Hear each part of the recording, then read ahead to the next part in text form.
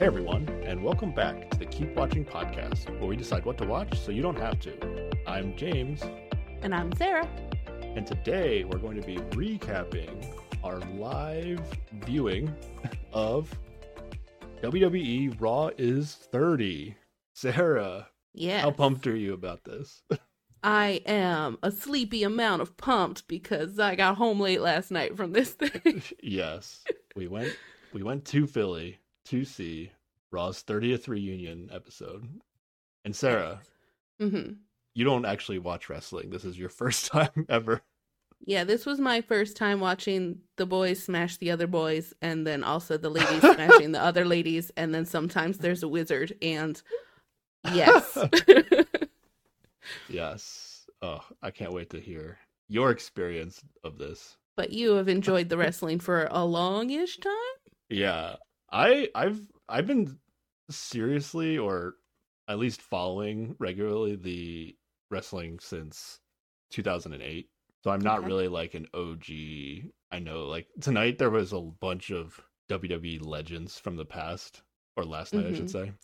And I don't have the nostalgia for many of them because I didn't really watch when they were actually on for a lot of them. And a couple of them I saw, but like I didn't have their whole careers. I only caught the end of it. So they're not as big for me, but it is what it is. Some of them are good though, so we'll get to that. Some of them I recognized, so that says something. Yeah, that does say something. Yeah. Do you want to hear that? I might have told you this before. Do you want to hear the first match I ever saw, or it wasn't the first match I ever saw, but it was a match I randomly watched once that made me want to keep watching wrestling. You want to hear this Your story? wrestling origin story? Yeah, it's my wrestling Give origin it to story. me. All right, 2000. I believe this was 2008. I could have the date. I could have the year wrong, but it was the year that the Undertaker was facing Batista on SmackDown. Okay. You're familiar with both these guys, actually. Yes, because one of them's in a movie, and the other one I've just heard of. Yeah, Batista acts in movies now and is probably most known for Drax from Guardians of the Galaxy. Yes. They were having a steel cage match, Sarah, which Ooh. we'll get to later. But steel cage match on SmackDown, so it wasn't even a pay-per-view. So that I don't think I got Raw on my television growing up.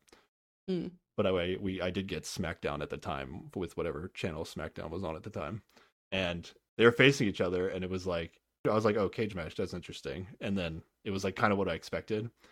And then you didn't even get to see what a cage match is supposed to be, Sarah, because of what happened. Yeah, last shenanigans. Night. But an option of how to win a cage match is like you can climb over the top of the cage, and if you get your feet to the ground, you win. Oh, you just escape? If you can escape the cage, you also win the match. But you can also win normally as well. Okay. So the Undertaker Batista had this like epic back and forth match, and then at some point they both just decided like, fuck it, we're just gonna climb the cage and just see who can get out first. And they both like slowly, like, they didn't just like fall to the ground and win the match once they got over the top of the cage. They like carefully like climbed down to like pretty low, and then they like could see each other, and they somehow like indicated to each other to drop so that they hit the ground at the same time. But they definitely messed it up, and Undertaker hit the ground first. But then like I think at the time SmackDown was recorded. It wasn't live. Oh, okay. So on TV, what they did was they like the two camera shots of each wrestler individually. They put them side by side on the screen, and then they time sync them so that their feet hit the ground at the same time. Except in the background of the Undertaker's camera angle, you could see Batista on the other side of the ring, and like you could tell that Batista had not fallen as far as it indicated on his half of the screen, And so Undertaker definitely hit the ground first. But Undertaker was the world champion at the time, and so it ended up being a tie, and then the tie goes like the champion retains the title in a tie. Okay. But it was like a brutal match. Undertaker might have been bleeding or whatever, so it didn't matter. Back then they did bleeding on purpose more often. Oh. But yeah, so Undertaker's like beat up pretty bad. He would have won anyway, even if shenanigans didn't happen. But then I was like, oh, that was a pretty interesting match. But then this big guy named Mark Henry, who used to hold the like They call him the world's strongest man because he used to hold some weightlifting record. Okay. He comes out and he just starts beating up the Undertaker even more. Oh. Like the cage has been lifted and he's just beating up the Undertaker even more. And I was like, okay, this is interesting. Why isn't this episode of SmackDown ending? And then I had no idea what was this was at the time. And then after Mark Henry beats him up, then this guy Edge comes out and he has a briefcase. Oh. Which I had no idea what it was at the time, but apparently it was a contract that allowed him to face the champion for their title at any time. So this was Undertaker's like passed out on the mat. And he's like, "Yes, start the match." And then he like cashes in the Money in the Bank, and then he goes to pin him, and then the Undertaker kicks out. And it's like, yeah, but then he gets up, and then Edge hits him with his finisher, and then Edge wins the title. And I didn't even know who Edge was or any of these. I knew who the Undertaker was, but like I didn't know anything. But it was just like pure chaos, and I was like, I need to know why all this happened, and like I have no idea what I was watching, and it was so good. It got you hooked. Yeah. I mean, it got me curious enough to dive deeper, and then I don't know. I wouldn't say I'm not obsessed with wrestling. Like I'm not watching every episode every week. I oftentimes don't watch SmackDown because I go play badminton on Fridays. So Friday nights. So I miss SmackDown a lot. But you've gone like in person several times, right? Yeah, me and my wife go a lot. So if they're in Philly and it's like it seems like it's gonna be big, we go.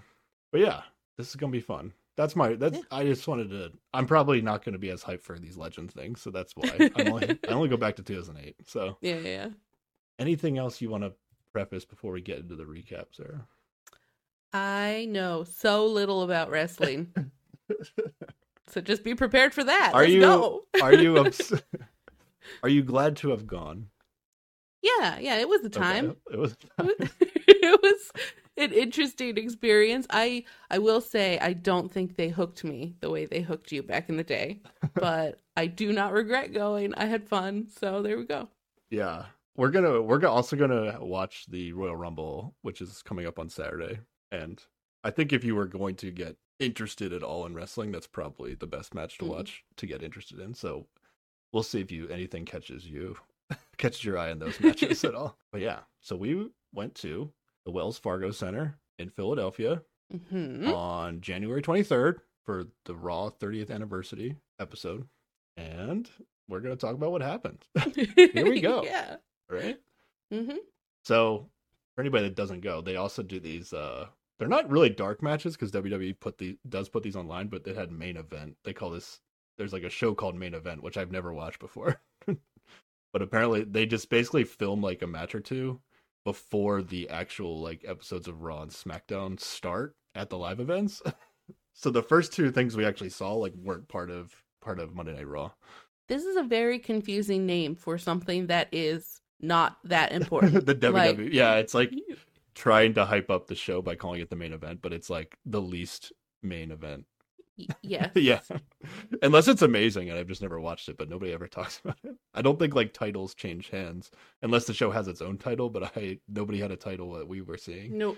Yeah. It didn't even get a lot of discourse between people. It was just a couple rounds of smashing. Yes. So Sarah, like almost I gave Sarah like a 90-minute crash course before we went to see Raw live. I tried to remember, but I'm not great with names. They didn't all stick. I only covered the current storyline main characters, and I probably still didn't get them all. So Sarah knows nobody in the main event.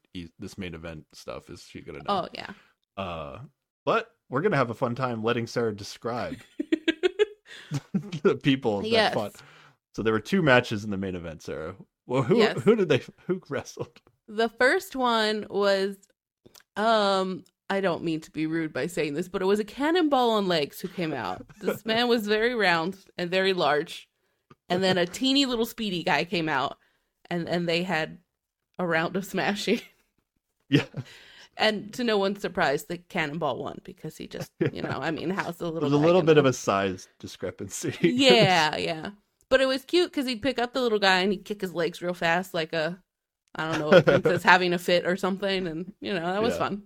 Bronson Reed is the big guy. Akira Tozawa is the small guy. Akira Tozawa, I do like him. I think he's actually pretty funny, and he's also good at losing. He's good at losing. So he did a lot of good, oh no, I'm in so much pain faces while slowly rolling out of the ring, which is a thing I didn't know was gonna be a thing that happens, which is just you lose and then you slowly try to get out of the camera's view. Yeah, he did a good job making Bronson Reed look good. That was his job in the match. So yeah, good job, Akira. What was the second match, Sarah, in the main event? This was 2 women, and one of them came out in I want to say a pirate coat without sleeves, and she was just very, very angry, or maybe supposed to be acting crazy, and there was a lot of shaking her head around and yelling. Yeah. And then there was another lady who's like, if I had to draw you a picture of what I thought a lady wrestler looked like she's the exact stereotypical picture. Like, she's blonde and busty and like tight clothes, and I was like, yes, that is what a lady wrestler looks like. And then they did some smashing, and I think the angry lady won. Right? Yes, she did. Nikki Cross is the angry lady, or I think she's just crazy. I don't know if she's really angry. I think she's just going insane is her kind of deal. Well, she was very aggressive, so I don't know. Yeah. This is like her original persona. Like WWE has this, what I call it, like the minor league system of WWE, where it's called NXT. And when she was in NXT, she had this kind of like crazy, like losing her mind kind of gimmick. And then when she came up, she had it, but she was also like a good guy with it, so it was a little bit different. But then she eventually changed over. She started wearing like a superhero outfit, and she since she was calling herself almost a superhero or something like that. Yeah. And they actually let her like win Money in the Bank, I think it was, and then she cashed in and won the championship for like a month until the next pay-per-view came up. So she had a good run as the almost a superhero, Nikki Cross. Nice realistic goals, almost a superhero. Yeah.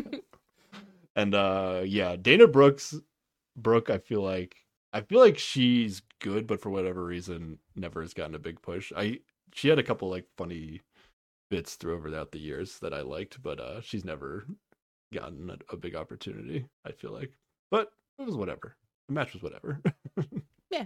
I don't know any of the storylines on main event. Oh, yeah, I think they were like talking at each other, but you can't hear that when they're not like doing mic work or whatever. They're just shouting at each other and I guess you can hear that on TV, but at the place you can't. You haven't experienced the announcers yet, because we don't get to hear the announcers live. You've only yeah, there were guys there talking about it, but I don't know anything they had to say. You'll get that on Saturday. Sarah will be coming to my house to watch it online, so you'll get the whole TV experience when we do that. Okay, you ready to get into the actual Monday Night Raw episode? Yes. Okay. What I want to do at the beginning of this is just acknowledge all the legends that were in this episode. Okay. That I feel like I should say their names on the podcast. And for completeness, just popped out for a bit, but didn't really do a thing. Yeah. Yeah. I would say all these people came back for nostalgia purposes. There were people in the audience that were excited to see them. I was not super excited to see them. I would say they added no value to like the current storylines going on. Mm-hmm. But there were a few legends I feel like who did. So I'll save them for later. But here are the ones that just kind of popped out and did a thing. Some of them I don't even think were on TV. I think they only came out for us. Oh, yeah. Okay. We saw Hulk Hogan, Jimmy Hart. I knew who he was. You know Hulk Hogan, yeah. Jimmy Hart, Ric Flair, JBL, Ron Simmons, DDP Diamond Dallas Page, The $1 Million Man, Ted DiBiase, and Alundra Blaze. Alundra Blaze, Sarah, the only woman they brought back for this Raw is 30 event. I didn't even like put that together till later. Huh. They advertised that the Bella Twins, who my wife really likes, the Bella Twins, that they were going to be there, but my wife told me that she heard that they weren't even actually there. There was speculation that they were there, but then got like cut for time or something, maybe as part of the women's cage match, but I think they weren't actually there. So I don't know what happened. They were part of the graphic, so they made us feel like they were going to be there. Yeah. But they weren't. But yeah, they only brought back one women wrestler. And this is like, I feel like, you know, if you're celebrating Raw is 30, unfortunately, like, you're going to like be celebrating the past. And if you're celebrating the past in WWE, it's a little bit of like, okay, we're like back in the day, the women were definitely not getting time like the men were. Yeah. Like, I was going to ask how recently that started, like when they started giving ladies their proper due in this whole situation. Oh, I don't know. I don't know how to put a date on it, but there was kind of like a revolution that I guess you could say the Bella Twins were part of, and a few of the women wrestlers that are still on the roster now. Mm-hmm. My wife and I went to like the first ever women's Royal Rumble, which was in Philly. So that probably around then is what I would say. I think that was like 2017, maybe. Oh, so like the problem is most of the ladies are still active and they're not retired, so you can't bring them back, right? Yeah, I mean, like they showed these like promos throughout the night of like the historical moments on Monday Night Raw, and they did show moments with women. Trish Stratus and Lita, they showed a match between them. So they did highlight some stuff throughout the history, but they weren't actually there. You know, so there are like women worth acknowledging, even like in the past. You know, like there were some good wrestling women, even in the days where women weren't getting time. Mm-hmm. But this whole like the fact that they only brought back Alundra Blaze and a women's match ended up getting cut short is what it seemed like. Yeah, and then the other women's match was poorly booked, in my opinion, and made it uninteresting, and it was kind of like the dull moment of the program. Yeah. It felt very I guess you could say it was nostalgic from that perspective to have the women's match be like, yeah, exactly. So it was a bad night for women's wrestling, unfortunately. We still got to see a few people. Yeah. One of them still made an impression. My favorite wrestler made an impression. So we'll talk about him as much as we can, as much as they allowed us to. But yeah, those are the legends that appeared that I thought nostalgia. They were there, but didn't add anything. We're good on them. I'm not going to mention when they came out or anything like that. Hogan opened the show, I'll say that. But all these people I mentioned earlier, like they didn't even get to go to the ring. They only got to come out on the stage and then they had to walk back. So the ones we're actually going to talk about they made it all the way to the ring. And there were a fair number of them too, so there was a lot of folks from the past. There was a big group of them, yeah. Yeah. Okay. We ready to get into the actual content worth talking about? Yes. Okay. Apparently, I didn't realize this was a thing. Apparently, the first hour of Monday Night Raw last night was commercial free on television. Oh. So that's why I think at one point, like in the first hour, I turned to you. I was like, I'm pretty sure, like when they go to commercial, like they show you commercials in the stadium. Because I remember that being a thing last time we went to Raw. But they're like, I don't know if they're the same commercials that you would see on TV or if they're just like WWE specific commercials. Or they seem specific commercials. Yeah. But I was like, oh, they haven't shown any commercials yet. Well, apparently they weren't showing anybody commercials. That's why. Because they had serious business to get to. Yeah. So we're gonna start the show with the Bloodline, Sarah. Yes. The Bloodline. This is the main story in WWE, in my opinion. These were a bunch of very serious boys. You say that, but it's like the storyline is like serious, but like they are being like humorous still. Like it's like so silly, even though like they're being serious, but it's like I don't know. It's still silly in a way that I like it. Like that's like the sweet spot for me is like, okay, you're being serious, but you're also acknowledging like the silliness of wrestling. You know, like that's like the sweet spot for me. Like if it's just serious people being serious, like that's not interesting to me. When they walked in, it was serious though. Yeah. They were just like, "Ooh, we are dramatic." Yeah, the Roman Reigns Bloodline entrance is so slow and milked. It's like amazing. It's a good atmosphere though when it's going on. All right. Do you want to try to explain the dynamics of the Bloodline, Sarah? Okay. I tried to explain it to you before we went. Let's see if you can do it. There is one fancy guy who is in charge of this group of people. Yes, Roman Reigns. Yes, he's also sort of the cousin of The Rock in a extended family sort of way. Samoan culture. Yeah. I don't know if it's blood, but I'm not 100% sure. Yeah, Roman Reigns, he is the only men's heavyweight champion right now because he has both of the world titles. He's referred to as the unified world champion or whatever, since he has both titles. And he's had both titles for almost a year, and he's had at least one title for over 2 years. So he's been the champion a long ass time.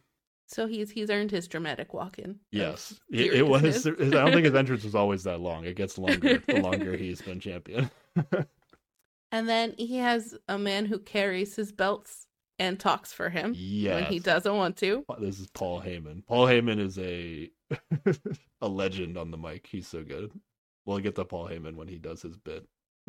Not Samoan. He's not Samoan. Not Samoan. And he's gonna be putting a guy on trial for not being part of the family. Yes. And he's also not part of the family. Here we go. But then there are 3 more Samoan boys who are brothers, and 2 of them are twins, and they fight together as a team, I think. The twins are a tag team, yes. Yes. And they have both the Raw and SmackDown tag team champions, so they're like the unified tag team champions. So the Bloodline has like almost all the titles you could possibly have in the men's division. Fanciest boys. Yes. And then they have this other guy who's, I don't know, a beardy white guy in a t-shirt who I just like. I think, were they all shirtless?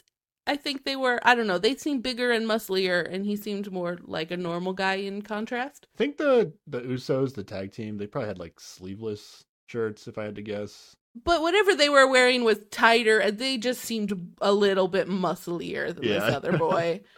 And he really just doesn't look like he belongs in this crew at all. Not just because he's not Samoan, but also just, I don't know. He gave me the vibe of he should just be home playing D&D, but I like to be home playing D&D, so maybe that's just me. But yeah, he was also there, but also in trouble for reasons that didn't seem real, but yeah. Yeah. So this is kind of out of nowhere. So even as they're entering, like Sami Zayn is kind of like, he's the extra bro. Mm-hmm. He's like kind of like slowly walking behind them, like he's not as in sync with them as he usually is on the entrance. There's a tension. There's a tension, yeah. So here's what it is. I like to track like speculation going into events before I watch them. Mm-hmm. What centers around all of this, weirdly enough, is that there have been rumors that The Rock is potentially coming back to face Roman Reigns at WrestleMania. He did not show up this time, though, and I was a little sad about that. But the more likely spot that he would show up is the Royal Rumble on Saturday. Mm-hmm. But there was like, maybe he shows up tonight, like even lower chance, but maybe he would show up. Yeah. So the last couple of weeks, the Bloodline has been kind of doing this, like hinting that The Rock could be coming back, like doing these subtle hints, but not like outright saying it, because I feel like, the WWE didn't even know if The Rock was the stuff with The Rock was going to work out. So they said last week was like, oh, everyone is going to show up and acknowledge Roman Reigns, because that's like Roman Reigns' thing. He's like, he tells people to acknowledge him. He's like, yes, he did demand that after he got in the Everybody loves that shit too. He was like, he says the city name, so he was like Philadelphia, and then he like pauses for like 30 seconds while everybody cheers that he said the city. They said the city name. Yeah, and then he's like, acknowledge me, and then everybody boos him after that. Except they like boo and not boo and also do his gag. Like it's a little weird. Yeah, I got very confused about because there are people who are quote unquote bad guys and people who are good guys, and I don't know, everybody seemed to have a real good time with everybody, so I could not track who were bad guys or not. For me, Roman Reigns is a heel, but I like him. Okay. Like ever since Sami Zayn got involved in this Bloodline story, I've loved it. So I'm in on Roman Reigns right now. But okay, so apparently what I was reading was there was supposed to be a Roman Reigns acknowledgement ceremony, was what the segment was going to be called on this episode. But the day of, or whatever, it got reported that the acknowledgement ceremony was going to be replaced by a segment called The Trial of Sami Zayn, which is an amazing amazing alteration. Very different vibe. So it might have been in play. The speculation was that, okay, they're going to have an acknowledgement ceremony for Roman Reigns, but the only person in Roman Reigns' family that hasn't acknowledged him yet is The Rock. So it was speculation that like they maybe like more relatives of Roman Reigns and the Usos and these guys were going to show up and acknowledge Roman, and then maybe The Rock was going to show up and not acknowledge him or something like something was going to happen. Yeah. So either that fell through and the like maybe The Rock's not going to be involved at all, or they just decided not to do it tonight. They didn't do it on Raw. We'll see when it gets to the Rumble. But instead they did this trial of Sami Zayn, and at least I watched SmackDown on Friday going into this. In every episode of SmackDown, Sami and Roman Reigns have like is Roman Reigns going to kick him out of the bloodline kind of vibe. But then by the end of every episode, it's like, okay, they're cool. Like kind of thing. And where we left off was, oh, they're cool again. And now we're starting Monday Night Raw with, okay, wait, Sami Zayn is on trial for something? Like, it was really out of nowhere, and I had no idea what this segment was going to be. But it ends up being amazing, in my opinion. I'll say that this trial of Sami Zayn going right into a tag team title defense with the Usos is like the best wrestling that I've watched in years. Like, it's so good. Now, I'm. It's easy to be biased when you go see the event live, because there's always more energy in the stadium than there is with however you're watching it by yourself or with one other person on TV. Sense. But to me, this felt really good. Not since, I would say, like, the best wrestling moment I can remember for people that are wrestling fans listening to this is, you'll like the name of this, Sarah. There was something called the Festival of Friendship with Kevin Owens, who you saw tonight, and Chris Jericho, who you did not see. That was an amazing wrestling moment. And they didn't wrestle in it. You know, people say, "Oh, it's not wrestling. They didn't wrestle." Well, it's part of the storytelling. It was incredible storytelling. Okay. So yeah, and that was back in 2017, I think. Wow. So it's been. I would say this is, maybe the best segments of wrestling I've seen in 5 years. That's how good I thought this was. I'll say up to this point in my vast wrestling watching career is the best wrestling I saw too. So there you go. It was literally the first thing you saw. It was the best thing I've seen in 5 years. I also saw a cannonball with legs throw around a little guy. So this is your first this is your first mic segment. So nobody talks on the main event on the mic. Yeah. Okay. Let's talk about the trial of Sami Zayn. This is amazing. Do you want to try to explain what's about to happen here, sir? Yes. So the talkie guy, whose name I've already forgotten because I'm terrible with names. Paul Heyman. Yes. He seemed real angry at this boy, Sami. Is he always angry at him? No. That's also why this is weird. Literally, the plotline on the Friday episode of SmackDown was like, Zayn thought Roman was mad at him, so he went to talk to him. And then he admitted that he was mad at him, and then Roman got mad at him, or he was mad at him for like not trusting him. And then Paul Heyman literally like was supposed to be the one that calmed Roman down and like got him to accept Sami back. So this is really coming out of nowhere that Paul Heyman all of a sudden is like, we have to kick Sami Zayn out of the bloodline. Like, it's really random. Real worked up. And decided to be the prosecution in this case, and brought forth some video evidence of times when Sami was, I don't know, setting up a betrayal or something. He said he was like secretly in league with some other wrestler man who I don't know who he was. It's the guy that Roman is going to face on Saturday for the title. So yeah. And it is like in the history of their wrestling careers, Sami Zayn and this guy Kevin Owens have been like best friends in the past. So they have like a history together, which is why it kind of does make sense. But before we get to the prosecution exhibit videos, they had like exhibit A, exhibit B. It was so ridiculous and silly. It was so good. So a little bit of silliness with Paul Heyman here. Like, so Paul Heyman has a history with Philadelphia specifically, because I think he was, I don't know the specifics of it, but he was part of the ECW brand that started in Philadelphia, a wrestling brand. that eventually got like bought, I think, by WWE or something like that. Okay. So whenever Paul Heyman shows up in Philadelphia, everybody starts chanting EC dub, EC dub, EC dub. So that's what they were doing, like right before he was going to start his segment. And then what's so silly is that like my wife and I went to Extreme Rules in Philadelphia like a few months ago, and there was he literally like had a promo that he made for Philadelphia. WWE knows that he can get the Philadelphia crowd like hype. Oh yeah. And then the promo was a long way of saying like how do you define extreme? And then he's like, I define it by Philadelphia, and then like the crowd goes crazy, you know, like it was like a very intense promo to get Philadelphia excited. Yeah. And now he's like supposed to be like only a few months later. Now he's like antagonizing the crowd of Philadelphia, where he's like he like acknowledged the ECW chants, but he was like he said to Roman, he was like, "Don't worry, that doesn't exist anymore." Like really trolling the fans.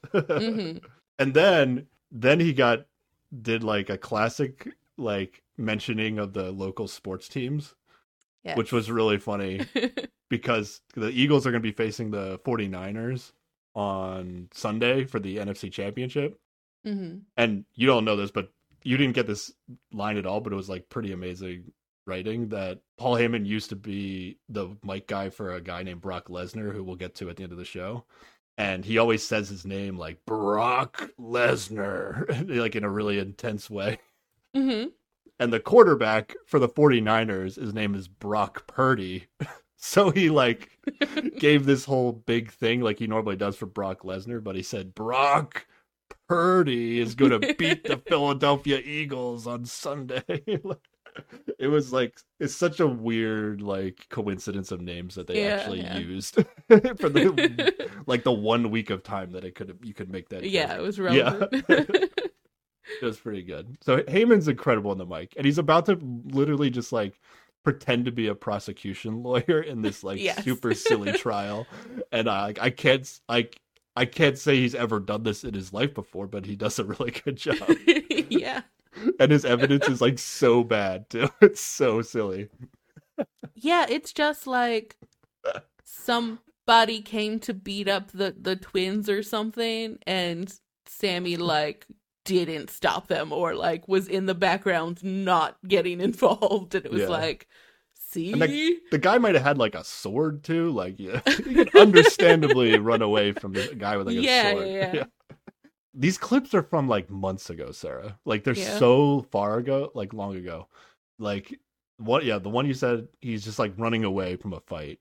And then there's another one where they won a big match together as the Bloodline, like all 5 of them. And then Sammy like climbed on top of the cage and he was like celebrating, and then he threw up like some hand signal that I'm not familiar enough to know what it is, but it's like not related to the Bloodline. And I'm pretty sure like it meant nothing to the storyline at the time, but now like Paul Heyman is like using it as evidence that like Sami Zayn is like in cahoots with Kevin Owens, like because he's throwing up these hand signals. Yeah. He just looked like he was happy and having a good time. And then, so I think there was 4 exhibit videos that they played. Yeah. But then it got to the last one, and the last one was just Sami Zayn doing like he's basically hyping up the Bloodline and how like no one's ever gonna beat us, like kind of generic moment. And in this like hyped phase of like telling everybody how great the Bloodline is, he like accidentally like grazes by Roman Reigns' arm and like bumps into him slightly. Such a teeny bump. And this shit happened like months ago. And now, like, he's bringing it to the table as evidence for why Sami Zayn for like assaulting the he's king like, or something. He's assaulted the tribal chief, Roman Reigns. It was so like as soon as they played this and Heyman was calling it like assault and battery or whatever the fuck he was saying, I was like, okay, this whole segment is now a joke, and I love it. Like this is so good, so good.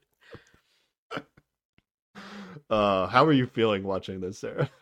This was very silly, but I was enjoying it. Yes. Yeah.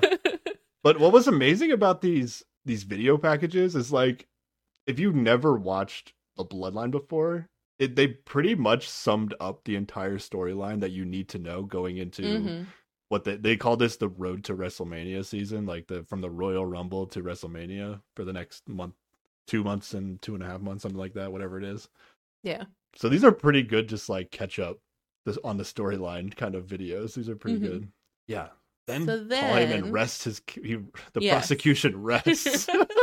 This is so ridiculous. And Sammy does a thing where he's just very, very hurt and sad by all this, so he's not gonna even defend himself. Yeah. It's very all the feels.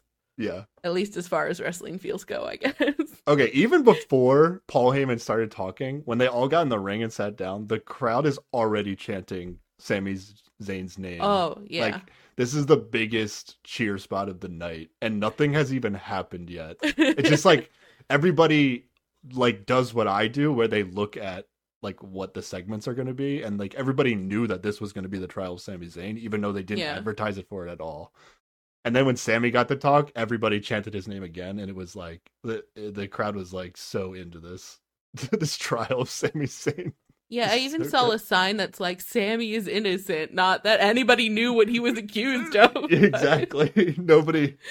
They didn't set this up at all, but everybody knew what was going to happen. Yeah, so Sammy's like, I have no defense. And then I liked this, like Roman actually talked. Like he does actually talk. It's not like when Heyman was with Lesnar, like Lesnar like almost never talked. Reigns does talk, but Reigns like, this is a goofy ass segment for the unified world heavyweight championship to be involved in. But he like so I liked Roman in this segment because he like is getting into the segment by being like, what do you mean? Like you're gonna disrespect me by not even having a defense? Like what was the point of you being in this group all along if you didn't even care? Like I don't know. I don't even know what exactly he said, but the fact that the World Heavyweight Championship is involved in this silly scene is just so good to me. Yeah. So what happened? Then the extra boy, who is not the twins, but is the brother of the twins, was gonna, I guess, execute Sammy or something. Roman is like, Solo, take care of him. And then Solo's move is like, he has like, his one fist is like, it's taped up so that his like thumb is like really sticking out. Did you see that? And then his like move is that he just like slams his fist in your chest, basically. Oh, so he was setting up that. Okay. He was just gonna do his finishing move, which would have been painful, I guess, but it was not gonna actually. It wasn't executing him. Well, I don't know. It's a trial. It seemed dramatic at the time. I see why you thought what you thought you did.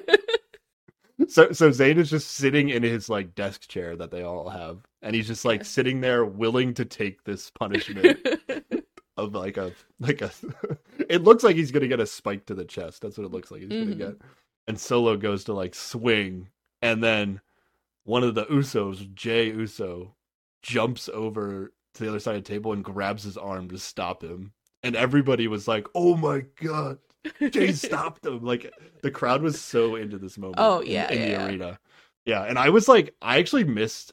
I was looking at like the screen for this part because we didn't have the right angle to see Sammy as what good.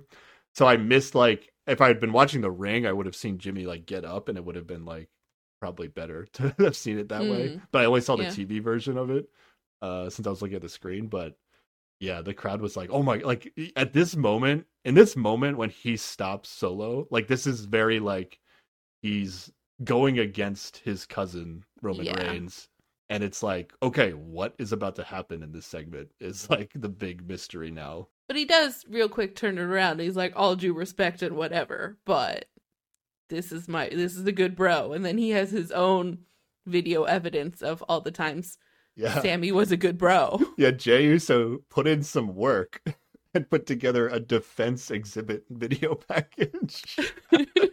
Which is just a really silly thought that he spent the time putting together a video package to defend Sami Zayn. It's so silly.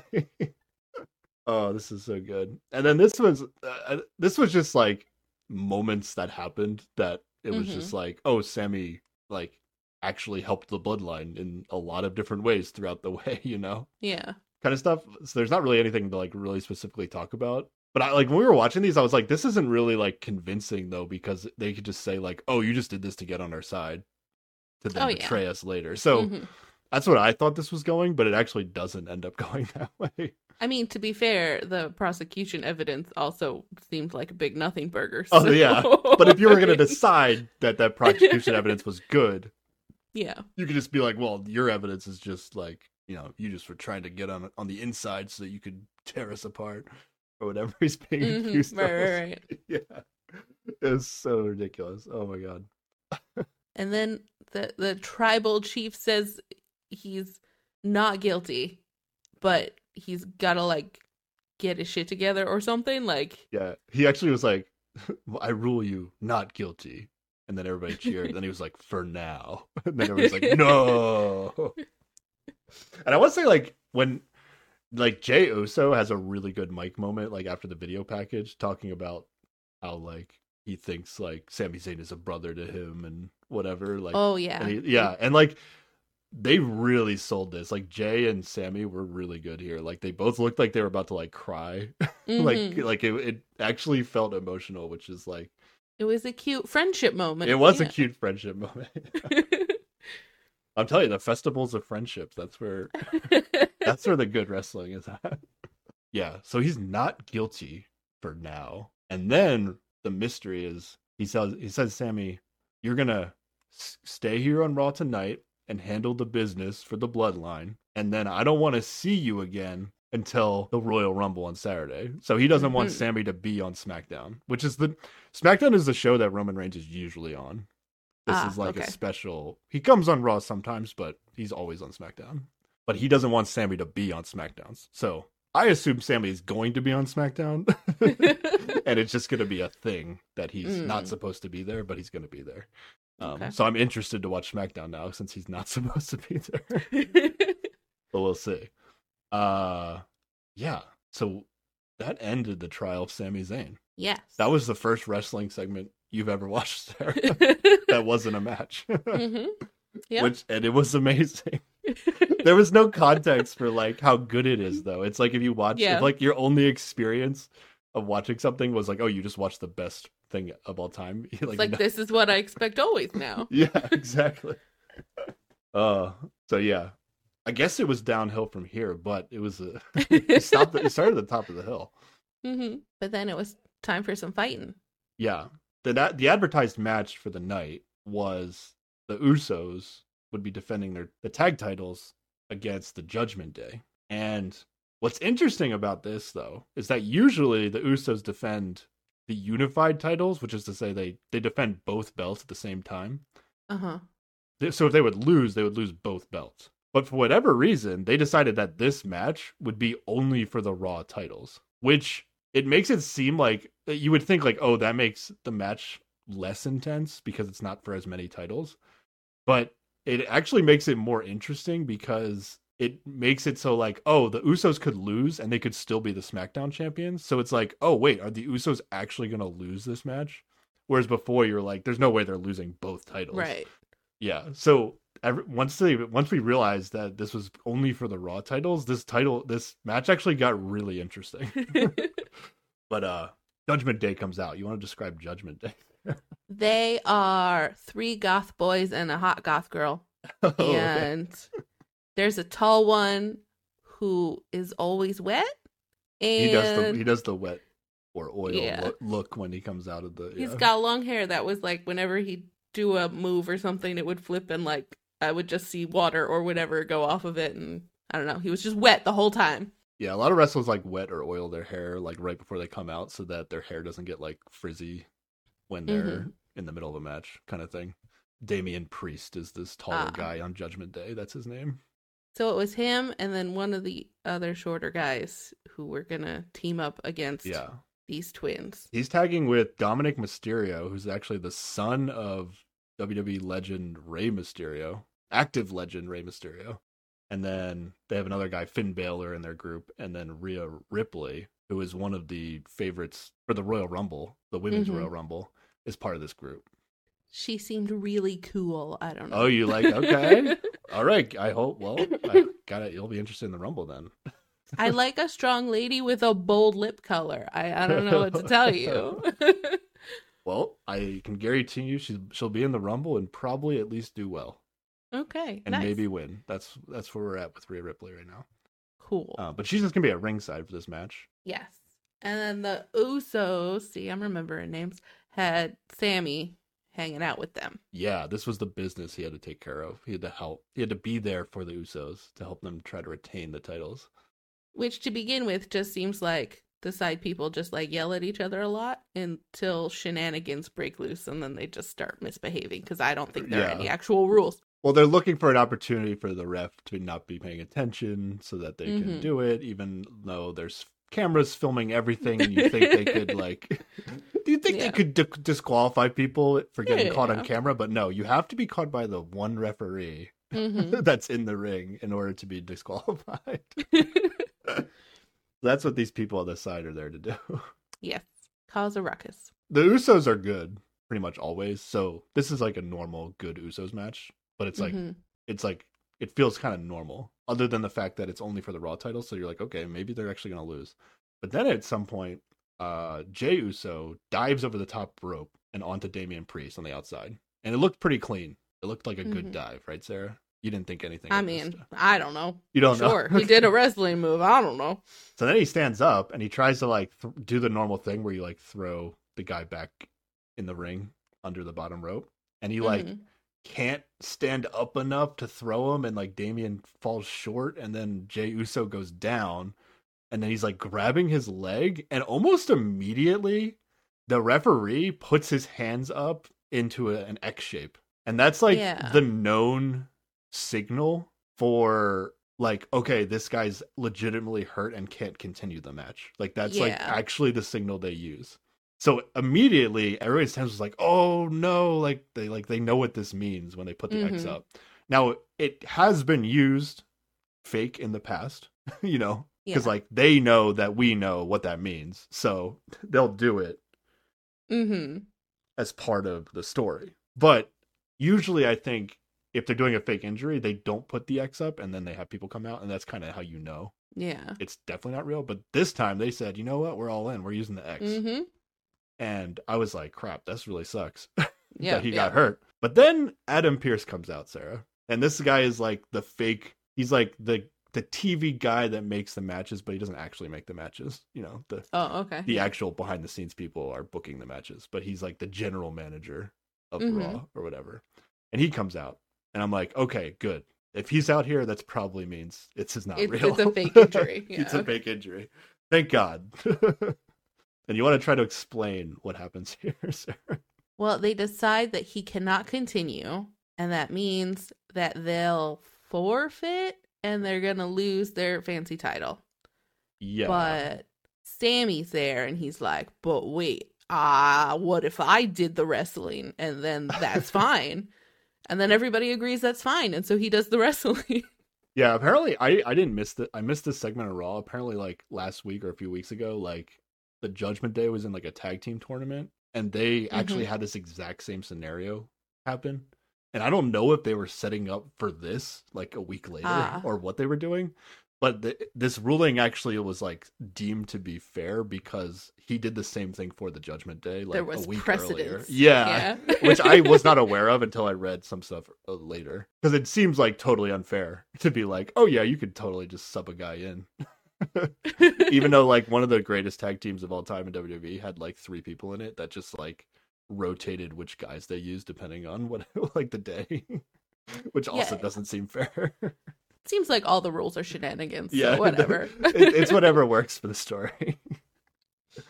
So at this point, as soon as Sammy comes over and is in it, everybody's like back in focus mode. They're like, okay, Jay's not hurt, and everybody's going, wait. They're like, wait, Sammy can sub, and everybody's going crazy and chanting Sami Zayn again, Sammy, and yeah, they rule that he can replace in the match. And then the rest of this match, everybody's standing the whole time. Well, it was, I mean, even from my limited perspective, it seems like tense. Like if they lose it, then Sammy's gonna be in big trouble, right? Like, yeah. See, that's the one angle. the one angle is they lose, right? And now he kind of like failed his test or whatever Roman wants him to do.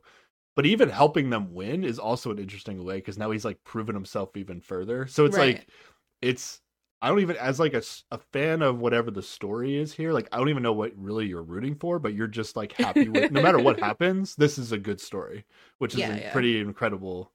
Like, I think that's pretty rare that like a story's going to feel good no matter how the outcome of the match is.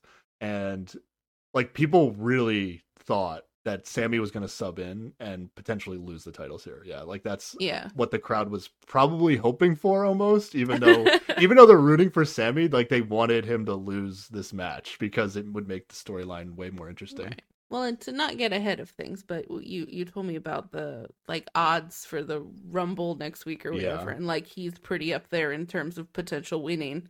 Yeah, one of the guys that could win, yeah.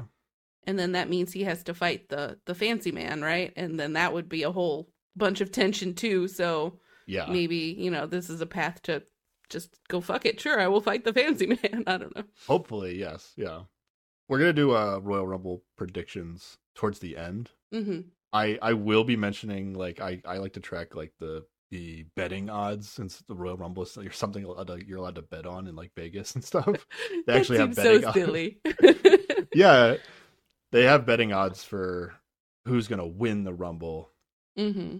But, like, nobody's really, like, the top guys might be listed at, like, a 50% chance of winning. So they're not 100% spoiling the outcome. Yeah. But it does kind of give you an idea of where people are betting and think it's going to happen, and potentially any insider information that Vegas might have for whatever the creative team is deciding. Mm-hmm. But, like, they could literally have, like, the day of the Rumble be like, we changed our minds, like, this person's going to win now. Like, they could do that if they want to. And there's some interesting, especially in the men's Rumble, there's some interesting options that could be happening on Saturday. So, but we'll talk about the end, because I don't want to, if people don't want to be spoiled necessarily. Yeah, fair. I'll get into the specifics of which people have what odds at the end of the podcast. But yeah, Sammy's going to wrestle with Jimmy Uso for the remainder of this match. Amazing match. Multiple spots where you thought, oh, wait, this could be a pin for the win. And Sammy kicks out, I think, multiple times. And then I think the finishing move they pulled off, Sarah, was this move called the 3D, if I remember correctly, which is like a move that this famous tag team did that I think was also part of ECW, so might have had some history in Philly. So I actually didn't put that together till later. So they did like a finishing move that like wasn't their finishing move. So Sammy and Jimmy Uso do pull off the victory and retain the Raw titles, and keeps the tension, Sarah. It keeps the tension. Yep. Of the Roman Reigns Sammy bloodline plot. It's so good. They've been able to keep this tension going for a long ass time. Yeah. Amazing. This was at least like the first 45 minutes. Oh yeah, of the it show. Was quite a long time. And people speculated that this ran longer than it was supposed to. Do you want to mention the guys that were sitting behind us? Oh, yeah. They were very pumped. Yeah. And every time there would be a like one of those flashback videos or whatever, they'd be like, "Oh yeah, I remember that happened on October 3rd, 1997 or whatever." And I'm like, "Wow, that's a encyclopedic memory of wrestling events." Yeah, they were like, "Yeah, I was there for that, and I was there for that." And then at one point they were talking about like, they were like, "Yeah, I'm going to go to like every SummerSlam no matter what now." Are there quite a lot of them? Or do they mean once every a year? year? SummerSlam is once a year, yeah. And then, but they were like, but the Rumble, maybe not everyone. I don't know. I didn't fully understand it. They were just loud and we could hear them because we were right in front of them. Yeah. I appreciated them because they were really into it, and I like that vibe when I go. One guy, I think one of them even was like, well, when DX was facing the Brothers of Destruction, which is like the Undertaker and his TV brother Kane, at Crown Jewel, which is actually a pay-per-view that they do in Saudi Arabia. He was like, "Oh, I kind of wanted to go."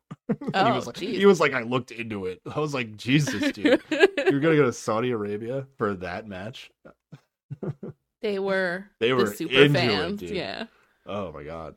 And then later in the night, we'll get to it. They multiple times, but later during one of the slower matches, people were doing the EAGLES Eagles chant.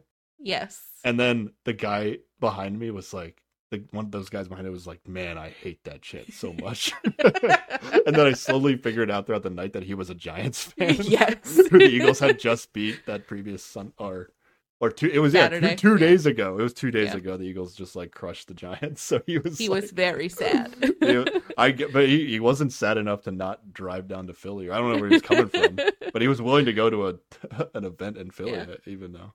But yeah, he was getting a little grump during the Eagles chant. Oh, I love watching some of the fans when we're there too. Mm. We also had a guy that was like decked out like Macho Man Randy Savage. Yes. In front of us with like which is white and why purple. You ended up on TV about. Yeah, and he had like he must have had like 7+ signs that he held up for different people, and I'm assuming I was on TV at least like 1 or 2 times because this guy was like an easy go-to in the audience guy. He was like 1 row in front of us. So maybe I'll go back and try to find that someday. Where else? Okay, we just finished the trial of Sami Zayn and the match. Yes. Amazing wrestling.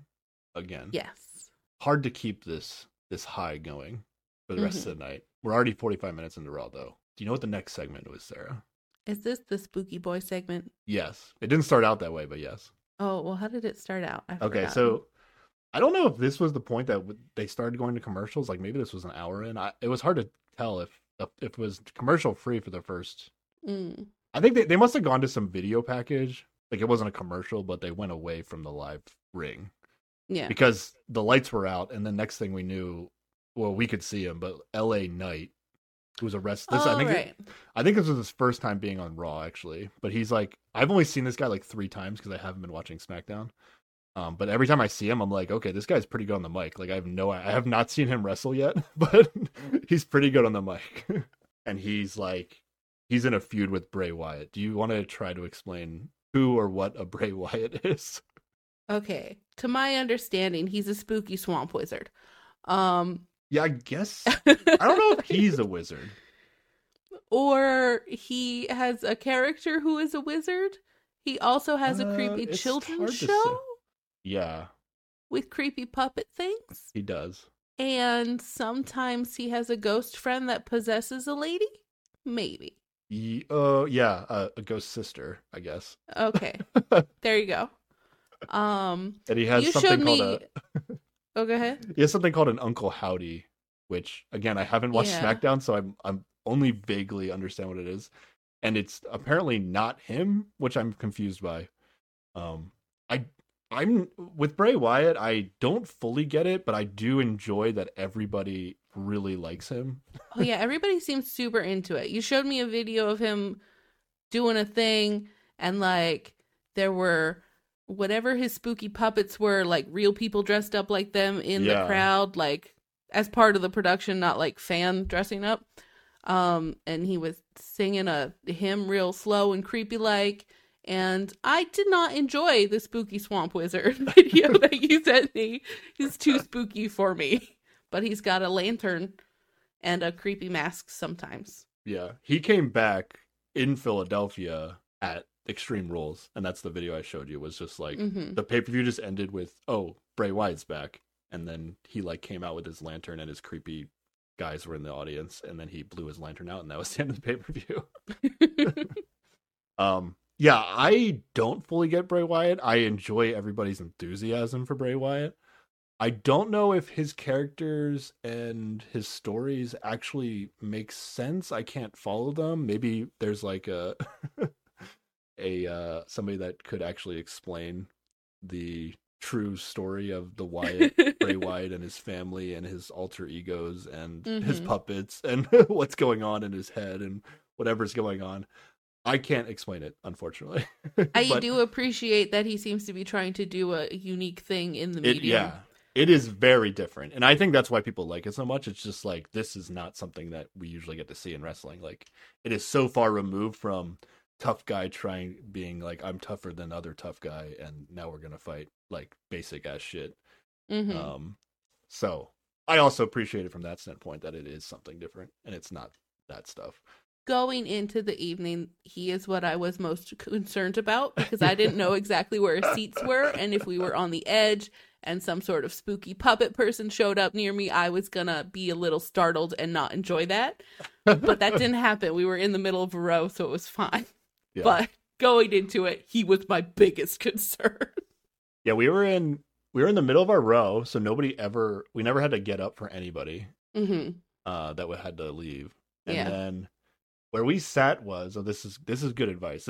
I think we're in like the sweet spot of where you want to sit, because my wife and I, we like progressively got closer and closer every time we would go to an event until you got too close. Yeah, until at Extreme Rules last year we went and we we weren't on the floor seats, but we were on the first row of the stadium seating. Okay. And the first floor of the stadium seating was low enough that even if you stood up, because everybody in the floor seating is also standing up, like you couldn't really see the wrestlers as they were entering. So, and entrances are kind of like some of the coolest part of the show. Yeah. So I thought that was actually like we got too close. And you also couldn't see the screen from that angle, right? We couldn't see, the overhead like center of the arena screen. Yeah. So there were times that like everybody'd stand up and like if people were fighting on the outside of the ring, like you couldn't see them from being that close. So unless you were going to get like floor seating all the way in the first row so that like you basically have nobody in front of you, like I feel like you have to go that close to not actually make your seats worse. So where we sat was like 10 rows up in the stadium seating, which I think is like the perfect spot. Yeah, we had a good like overhead enough view, but it was still close. Yeah, so you're close enough to the action that you feel like you're part of it, but you're not too close that you're missing out on anything. You still get to see everything. So it's still like a little pricey to be in the first level, but it's not as pricey as going all the way to the floor. That's like crazy expensive. So I think that's the sweet spot if you are trying to go to these events. We were on the back side, I guess, so like the camera's face towards where we were sitting, so we would just see like people's butts when they're talking, and doing mic stuff and talking to the camera, but that's fine.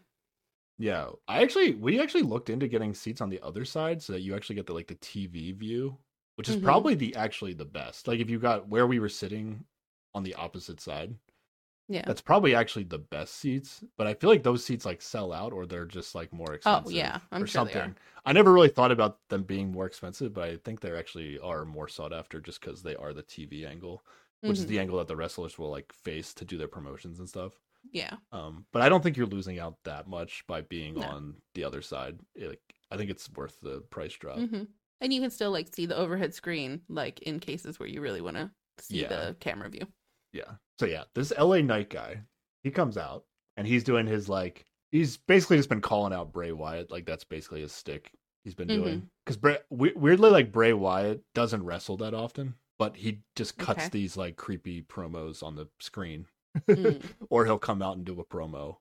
He pretty much only wrestles at pay-per-views kind of deal. So if you're in a feud with him, you're also not really wrestling unless you just wrestle a random guy and win just to like build yourself up a little bit.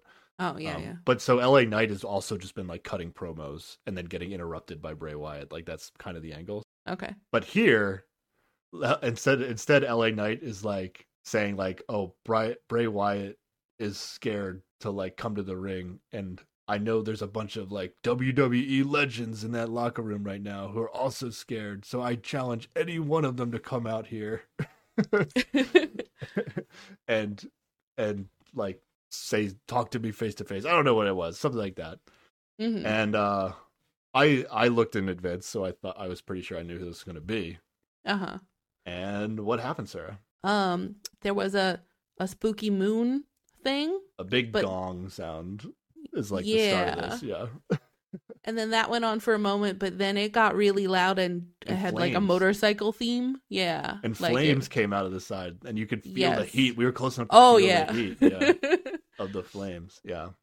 And I don't know, it said American Badass on it, which really didn't mean anything to me. Yes. But this is The Undertaker.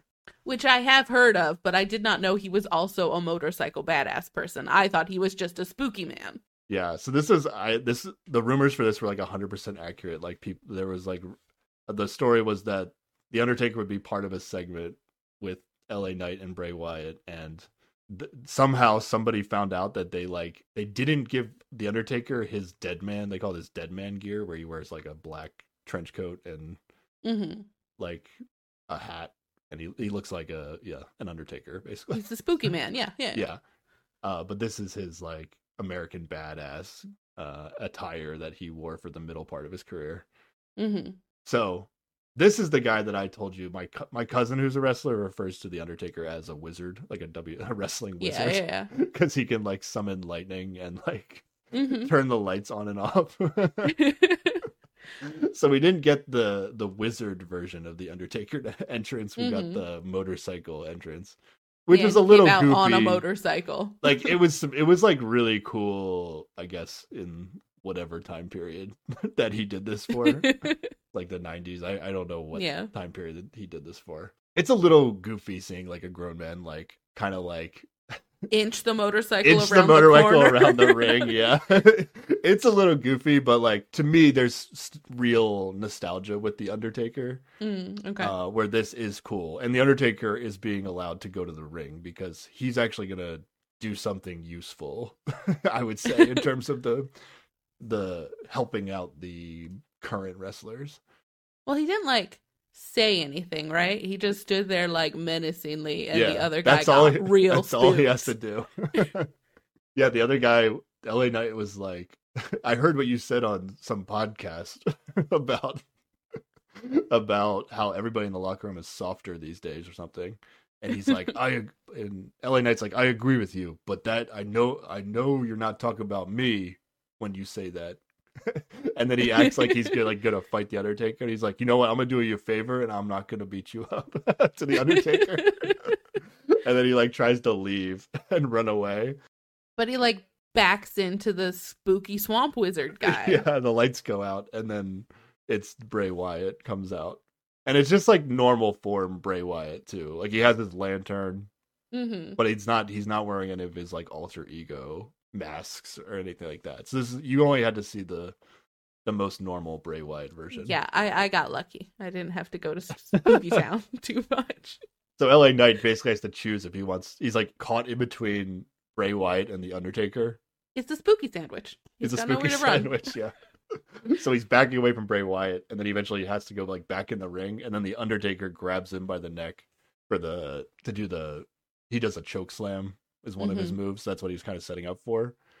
But then the Wyatt gets in the ring and just kind of stands there, and then the Undertaker decides to like throw LA Knight, like toss him over to Bray Wyatt so Bray Wyatt can do his finisher instead.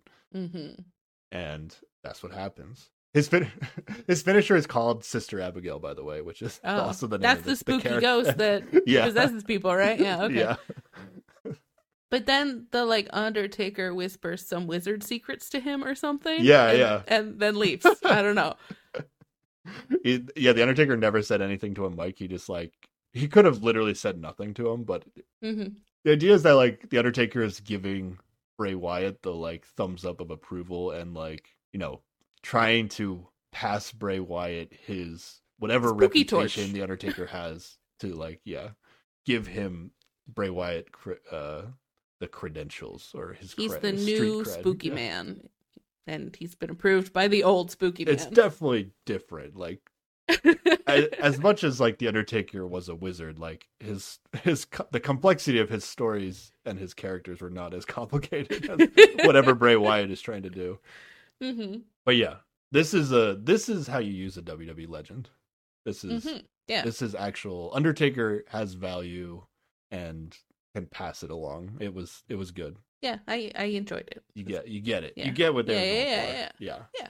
So LA Knight and Bray Wyatt though, at the Rumble on Saturday, they're having something called a pitch black match. But that's just because it's sponsored by Mountain Dew and their weird drink. Yeah, it's like actually like the Mountain Dew pitch black match, but they just call it the pitch match. They just say the pitch black match, but in the graphic you can see the Mountain Dew logo. But literally the WWE. I don't even know if WWE has decided what this match is going to be yet, because they have not released any details as to what this means. Like, this is not a match type that has ever been done before. So yeah, I don't know what this is going to be, but we'll see. I'm going to make a prediction for every match that's scheduled for the Rumble when we get to the end. Some of these are very obvious, I think. Well, not to me. Yeah. Well, I think you could get them right. I mean, I kind of told you my thoughts already, which you can probably help you. But all right, let's get to the next match. What's the next match there? Okay, so what was supposed to be the next match? Yeah, they advertised there was going to be a cage match. A steel cage match. Is there a non-steel cage match variant? No, there's not. Okay. Well, there's multiple different kinds of cages, but this is the traditional steel cage match. Yeah. And this was supposed to be Bailey, who you told me about. Yeah. And some lady who's called the Man, and everybody likes her because she really got punched once. Yeah. That was the bit that kind of set up for this match, where Bailey called her out for like, oh, people call you the Man because you got punched in the face by a woman. Or something like that. Yeah. They actually had like a really deep historical promotion, like talking about like, oh, when you got called up to the roster from NXT, like they left me behind and you took my spot. Like, kind of like they really got deep into like the history of things. Well, that if we were there last night, you would have not have followed any of that. But yeah, Bailey is probably my favorite wrestler right now. I'm really into Sami Zayn right now with their story, but Bailey has been like the most consistent wrestler that I've always liked. I enjoyed the stuff you showed me of her old like entrance with the wiggly dudes, where she looked like an 80s teen at the mall. The wacky waving inflatable arm waving tube man. Yeah. And then the time that she stabbed them all when she looked like an angry soccer mom, that was also amusing. So she murdered her Bailey buddies. Yes, she's a name I actually remember. But so like the cage thing came down, and I think like they must not have been showing what was going on, because she came out and was like going around and just like yelling at people for a while, like in the crowd, like doing a lot of crowd interaction. This might have been the first commercial break of the night. Yeah. And so like Bailey came out, and then I think they probably cut to commercial like after she got like started walking towards the ring. And then she had like, we got to watch her have like of really long interactions of just like yelling at the fans. My favorite moment of the night was there were these two small children that were sitting in the front. They're two girls, and she just went up to them in their face and booed them and like did a thumbs down at them, and it was hilarious. I thoroughly enjoyed her booing these children. She also tried to grab. Somebody had a sign like in the front row of the entrance, and she tried to like grab it at one point, and then she kept walking. And then she walked forward a few steps, and then she quickly turned around again and grabbed the sign and ripped it in half. And I don't know if these, like, she does sign rips a lot, I think. I don't know if they're plants or just, like, at this point, people know, like, I'm going to bring a sign so Bailey can rip my sign up. I think she's ripping people's real signs that they bring. Yeah. But it's great to watch. And then she was, like, she got in, like, the ring, and I think it was still in commercial break, and she was, like, she was like sticking her arm through the fence and pointing directly at somebody, and she was like, hey, you right there, like, you're an idiot right there. you were an idiot. Yeah, she was having a good time, it looked like. Yeah. And she's got two minion ladies. Were they out at this point? They came out. I'm assuming they came out on live TV and during the entrance, because they're part of a faction or whatever called Damage Control, the three of them. They came out, but then they went backstage, and Bailey came out by herself, because it's supposed to be a cage match, so it's like no one can really help you because you're in the cage is the idea. Yeah. You would think that's how it works. We didn't talk about Becky. So Becky Lynch is a really big deal. She was like maybe the biggest thing in wrestling, regardless of women's or men's, at one point. When she got the Man. When she got punched in the face? After that, like after she built up after that, she was in a triple threat match for the undisputed women's champion. So it was like for both belts, and she actually won that. So she was like she had both belts at one point. And then she lost one of them quickly because they wanted not to have. They didn't want to do the thing with Roman Reigns in the women's division where they just like only have one champion for a really long time. Yeah. But she was the champion for a long time, and then she eventually had to forfeit it because she got pregnant, and then in the last year and a half, I guess, she's been back from that. Okay. But she's a big deal. Like, everybody has a huge reaction whenever she enters, and she's recently gone back to being a face, which is why she's facing Bayley now, because Bayley's a heel. Right. She's one of the potential Royal Rumble winners as well, I would say. Okay. Bayley could be too, but I think that's just wishful thinking on my part because I really like Bayley. But yeah, what happens here? This is a continuation of not a good night for women's wrestling here. Yes. So they get in the cage, but then Bayley's friends get in the cage too, and they like put a chain on the door so the refs, the ref is yelling at them to get out because they're not allowed to be there. But they chain it up, and then basically her minions just like all three of them team up on Becky and they beat her real fast because it's three of them. Well, the match never starts. Well, yeah. Yeah. They're just like beating up Becky with all three of them. It's extracurricular smashing. It's not the official smashing. Did I tell you the names of Bayley's two lackey people? I don't think so. Her lackey people aren't really lackeys because they're actually the women's tag champions. So like, they're also serious, but like they're just not like Bayley's the leader of this group. Mm-hmm. Their names are Dakota Kai and Io Sky, which I always confuse because they rhyme. I always have to like remind myself, even though they look totally different. I just have to remind myself which one's which when I have to think about it. So yeah, basically, they lock themselves in with chains, and then Adam Pearce has to come out again, the general manager guy, and he has to use like bolt cutters to like undo the cage. But by the time they get in, like they've already like Becky's like not in a state to even do the match anymore, and Damage Control just like climbs over to the top of the cage and celebrates, and then they walk out. Yep. Yeah. My point of note here though was that they were all like sitting on top of the cage celebrating, and then they all three of them like climbed down the side of the cage. Bayley and Io like did the normal like kind of safe get down. Dakota Kai like got down that cage so fast. Oh, really? Like whenever people do these matches, like they always milk the climbing because like to create the tension. Yeah. And Bayley and Io kind of did like the normal way you climbed, and then but because it didn't really matter, I guess Dakota just like actually like she's good at climbing cages and just like she got down so fast from what you're used to seeing when people climb cages.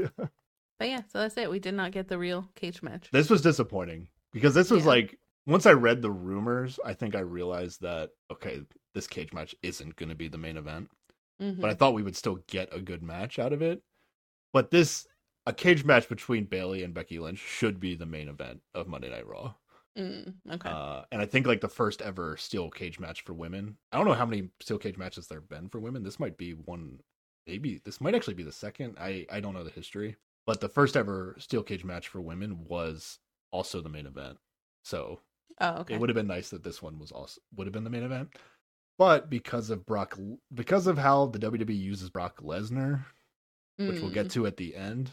Yeah. Brock Lesnar kind of gets this like special treatment that, you know, if he's going to be involved, he most likely is going to be involved in the main event segment. And like he's either always in the main event segment, and if for whatever reason like they're just like, we can't put you in the main event, like the other stuff going on is more important, he'll be like in the first segment of the show because so that like he can just do his part and then he can like go home. I think it's the idea. So he doesn't have to like sit around for the whole show. He only opens or closes. That's it. I don't know if it's strictly that, but that's how I feel whenever Brock Lesnar. So Brock Lesnar had a very Brock Lesnar appearance, and he was literally in the last 2 minutes of the show. Which was unfortunate for this cage match. Yeah. But also, now I can't confirm if this is the case, but the guys behind us were making it seem like they were reading something online or on Twitter or something. Yeah. But they were saying that the Bloodline segment that opened the show ran longer than it was supposed to. And for some reason, they chose to basically make this match like they still came out to the cage, but they didn't have the match. So they basically scratched the match from the night, which is very like classic women's wrestling, like from back in the day, where if like oh, if you need more time on the show, you just tell the women like, oh, you only have 5 minutes instead of 10 minutes to do your match, and then they just do like a really crappy match. Like that's like very classic. Yeah, that's a bummer. Yeah, it's a bummer, but it's possible that they said to Bailey and Becky like, oh, you can do your match, but you got to make it like 5 minutes. And then they were like, I don't want to do that. Like they might have been like, if we're gonna have a match, we want to do a good match. So they said, we just won't have the match. We'll just do this instead. Okay. Like it could have been some sort of agreement, you know. Bailey and Becky will both be in the Rumble. I don't know if this feud between them is something that was supposed to last, or this was just supposed to be a one-off good match that was supposed to happen. I don't know if they'll cycle back to it or not, but it was disappointing. It was something I was looking forward to. I do enjoy Bailey when she wrestles as well, but I think the best Bailey for me is just like when she's on the mic, and then we still got to see like her entrance and her yelling at people. Yeah. At least you probably didn't get to see it on TV as much. I'm assuming it went to commercial, but I still got like a good dose of Bailey live, even though she called a lot of people idiots. She booed children. It was good. It was funny. Yeah. Okay. You ready for the next segment, Sarah?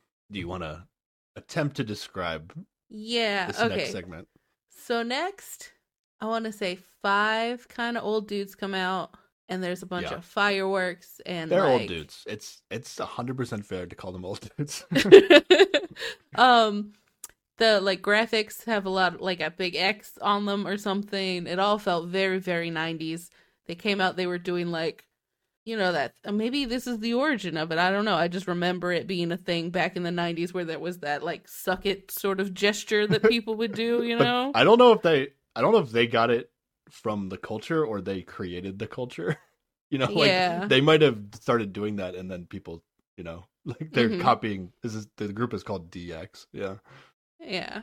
So I was unfamiliar with all of these old boys, but I felt like they were from the 90s. Yeah. And they were all very excited about doing their, hey, remember us? But one of them didn't belong or something and was like just snuck on with them. Yeah. Which I was a little confused about. Yeah. So when these guys came out, I was ready for this to be another Nothing Legend segment, and that's what it really was like shaping up to be until some stuff happened. So DX is a faction that existed, I'm assuming, in the 90s, like you saying. The two guys, Triple H, you said you've heard of him before. Yes. He's married to Vince McMahon, who is like the owner of WWE. He's married to Vince McMahon's daughter, and now he's like he's part of the creative team. And a lot of the fans actually like what he does when it comes to the creative writing on the show. Okay. And then the other guy, I think, who was probably wearing a cowboy hat. Oh, yeah, I remember something like that. His name is Shawn Michaels. He's a WWE Hall of Famer. Actually, all these guys are WWE Hall of Famers because they got into the Hall of Fame as a group, but like Shawn Michaels and Triple H, are, like as individuals, are Hall of Famers. Those are the two guys I know. I actually could not tell you the two other guys that are in DX. I don't know their names. Like that's I Triple H and Shawn Michaels wrestled towards the end of their careers when I was watching. The other two guys, I did not watch them wrestle. I've seen them multiple times because DX will always come back for any like nostalgic episode that they're trying to do. But this fifth guy is Kurt Angle, who is he's actually like pretty sure he's like an Olympic gold medalist in amateur wrestling. Okay. And then he went to the WWE afterwards, and he's a WWE Hall of Famer as well as like a singles competitor. So it was kind of weird. It was like, okay, why is Kurt Angle out with DX? But then it was good that they just combined their segments into one. And they basically, DX just has like a bunch of like slogans that they say. And then eventually they say, I got 2 words for you. And then they say, suck it. And the whole crowd says, suck it. And then that's like their whole thing. Yes. And that's what it felt like it was going to be. And I was like, okay, let's get this over with. But then some German Speedo models who were very upset about the crassness of this event came out and went, stop being gross. Wrestling is better than this or something. Yeah. And then wanted to fight the old men. Yeah, they were like, I got 2 words for you, and they were about to say suck it, but then they got interrupted by this faction called Imperium, which you could describe them as German guys, but they're actually, it's the leader of Imperium is named Gunther, and he's from Austria. Okay. And then the one guy's named Ludwig Kaiser, and he's from Germany. Okay. And then the other guy is Giovanni Vinci. Oh. He's from Italy. Okay. European Speedo models. I Yes. changed my notes. I knew who Gunther was. He's actually the Intercontinental Champion, which is one of the like B level titles that the men's division has. Mm-hmm. I did not know the names of the other two guys because they're usually on SmackDown. So I was aware of Gunther, but I did not know the names of his two Imperium boys. So they come out and interrupt it, and they do exactly what you said. Like they're like, "What is this '90s bullshit?" Like, We're like, better than this now. Yeah, the wrestling is better now. Why don't one of you why don't one of you like just fight me right now? And this is when the segments start getting good. It actually started getting funny because Triple H like steps forward, like he's like gonna challenge Gunther to a match, and they do like the face to face, nose to nose like moment, and then Triple H just quickly after that steps back. He's like, "Well, I'm retired, so I can't fight you." Yeah, they all take turns then giving like old dude excuses. Just Yeah, like, exactly. Nope, can't do it. There's like one guy was like, "Oh yeah, I got some major shin splints right now." And this is okay. I was like, okay, if you're gonna have legends on, like at least have them making fun of themselves. Like, yeah. like this is they're playing off of the the tropey wrestling moments where people are super serious. Like this is the kind of stuff that I do enjoy, even though I didn't know half the people in DX. Yeah. Like they were actually still funny once they started like making fun of their old age and being like, well, I can't fight you. And then this was just a long ass setup for what is going to be a 6-man tag match, which is a 3 versus 3, where they're like, oh, I wonder who could face you if none of us can face you. Seth Rollins comes out, Sarah, who I maybe explained to you, but it's hard to. He's a big deal. He's a tall boy with long hair, and I want to say a lot of eyeliner. Is just my Seth mental Rollins? Image of him. Does he have maybe eyeliner? Not a lot of eyeliner? I don't know. He recently started like re-dyeing his hair blonde, which was like a thing that he did at one point in his career. Oh, but what about his Seth Rollins entrance though? His entrance is a big deal with the chanting. Oh yeah. There's like some sort of song that he conducts. The people going ooh or whatever. Yeah, but the crowd gets so into it. It's hard not to chant along. What I wanted to say about this, I know one person that's going to listen to this podcast will appreciate this reference, even though nobody that listens to the Seth Rollins chant might think of this. It might just only be me. But whenever I hear the Seth Rollins chant, if anybody who's watched Avatar: The Last Airbender and is familiar with like the soundtrack, one of like the go-to songs in the soundtrack for that show, I feel like has the same kind of chant to it as the Seth Rollins entrance chant. Okay. Which is like, I'm pretty sure, at least in my head, this is the Avatar Last Airbender chant. It goes, oh, whoa, like that. And it's like really close to the Seth Rollins chant in a way that like I always start going into the Avatar chant when I'm doing the Seth Rollins chant. So you're saying he's an airbender. We've got spooky swamp wizards and now an airbender. Okay, got it. Seth Rollins is a big deal though, Sarah. He's like, I would say like he is Roman Reigns like caliber in terms of like popularity and like respect, but just without the belts. Yeah, he doesn't have the belts, and him and Roman Reigns have a history where they used to be part of the same faction, and they've kind of like kept them separated because they don't want them to have to like beat each other, I think. But Roman Reigns had the title for so long that like Seth Rollins is like, he was going after the US title, and now he's having a segment with Gunther, so he's probably going to be going for the Intercontinental title next or something. So he's been like kind of put down into this B level title area because Roman Reigns has both titles basically. So but he's a big deal, and he's actually married to Becky Lynch. Oh, okay. In real life. And then the tag team. Do you want to describe this tag team that comes out? They're dressed up in basketball clothes. Basketball, yeah. Yeah, that's about all I know about. Did these you not boys. remember their name though? They have a great tag team name. No, I do not remember their name. The tag team name is the Street Profits. Oh, right. And they have the one guy carries around a red Solo cup, and then where they enter, they have red Solo cups shot out of like air cannons and rain from the sky. Did you see? Did you not notice that? I did not see that. You didn't at notice all. the red Solo. So I guess. Yeah. When you're watching on TV, they also have like a graphics in the background of the red Solo cups. So it looks like there's like a lot of red Solo cups. But when you're there live, it's actually not that many that are hitting the ground. There's not many real Solo cups there. Yeah. It's just like the graphic makes it look like there's a lot. Mm-hmm. They're another like face tag team that everybody likes. So they're gonna team up with Seth Rollins, who also everybody likes, against these guys that were ruining the DX moment, and everybody likes DX. So this is like going in one direction here. Yeah, the faces are getting all the momentum here. And then Kurt Angle, for whatever reason, is going to be the special guest referee for this match, which is also totally unfair. Yes. When you really think about it. Mm-hmm. That was a pretty good match.